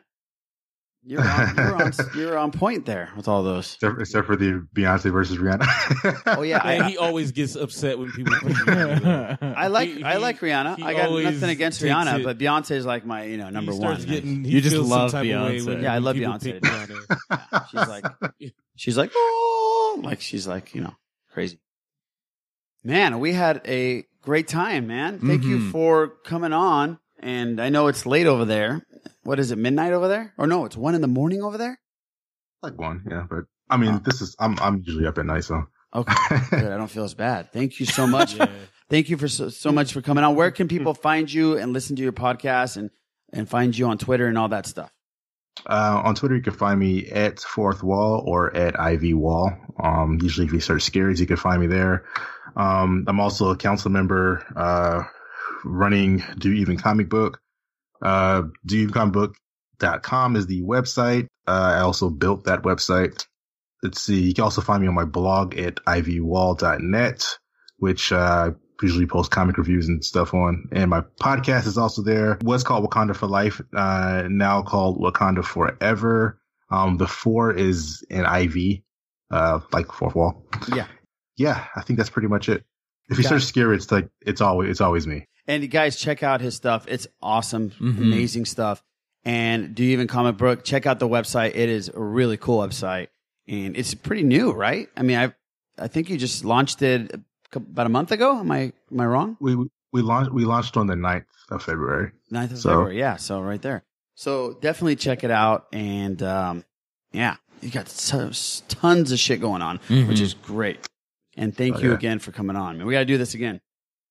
Yeah, definitely. Great. It was a lot of fun. Thanks you guys for inviting me. Yeah, absolutely. No, thank you. Are you kidding? No problem.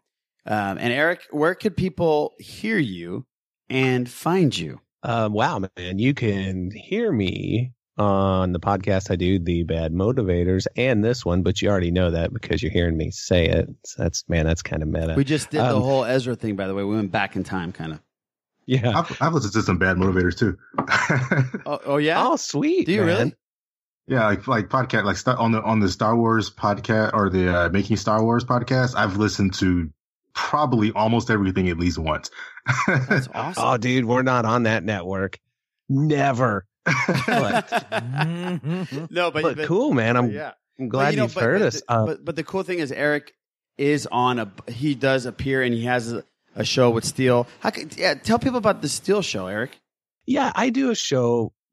Basically, here's how this got started. Last year, I did this listener pick episode where, and it was more just like, hey, Steel, we think you're great. Thanks for doing what you do. And I put some feelers out and ended up turning in this 4-hour podcast where I interviewed people from all over the world. And they would tell me some of their favorite moments from a show, and I edited it in, like a highlight reel sort of thing. So he asked me if I would do this show. It's called Strother's Wars. That was his idea, where I interview a person every month, and they tell me their favorite moments, and we talk about them and listen to them. It's pretty sweet, man. Bullshit, Eric. I've never been on that show yet. Well, you know, he asked me to have a very specific type of guest. Interesting. So, yes. Yeah. I like how Eric doesn't speak for an hour and a half on the podcast, and then he just takes shots at me. Yeah, it's amazing. Oh, yeah. Eric, I've never treated you with ill. Somebody mentioned to me one day, just probably last week, that, man, they're really hard on you on that show. And by they, I mean Araj. I'm like, yeah, dude, I know. But whatever he needs. Who said that? Some people. Call him out. Call him out right now. My mom was one of them. Oh, your mom listens to the show. I'm just kidding. Oh Okay, my good. God. I was going to say, holy shit. I literally said the word clit last week because that would have been bad, dude. You can check out some music I've done on Bandcamp. It's ericstruthers.bandcamp.com. Yeah, by the way, Struthers, you were wrong on that hot-blooded. That's Foreigner. Just want to throw that out there. Not Loverboy. Let's end the show on that. We'll catch you on episode 83 of The Sith List. I'm always ready for a war again. Go down that road again. It's all the same. I'm always ready to take a life again. You know I'll ride again. It's all the same. Tell me who's gonna save me from myself when this life is all I know. Tell me who's gonna save me from this hell. Without you, I'm alone. Who gon' pray for me? Take my pain for me. Save my soul for me. 'Cause I'm alone to see. If I'm gon' die for you, if I'm gon' kill for you, then I spill this blood for you. I fight the world, I fight you, I fight myself, I fight God, just tell me how many burdens left. I fight pain and hurricanes, today I wept. I'm trying to fight back tears, flood on my doorsteps. Life and living hell, puddles of blood in the street, shooters on top of the building, government aid ain't relief. Earthquake, the body drop, the ground breaks, the poor run with smoke lungs and scarred face. Who need a hero? You need a hero, look in the mirror, there go your hero. Who on the front lines at ground zero? My heart don't skip a beat even when hard times bumps the needle. Mass destruction and mass corruption, the souls of suffering men, clutching on deaf ears again, rapture's coming. It's all prophecy, and if I gotta be sacrificed for the greater good, then that's what it gotta be. Pray for me.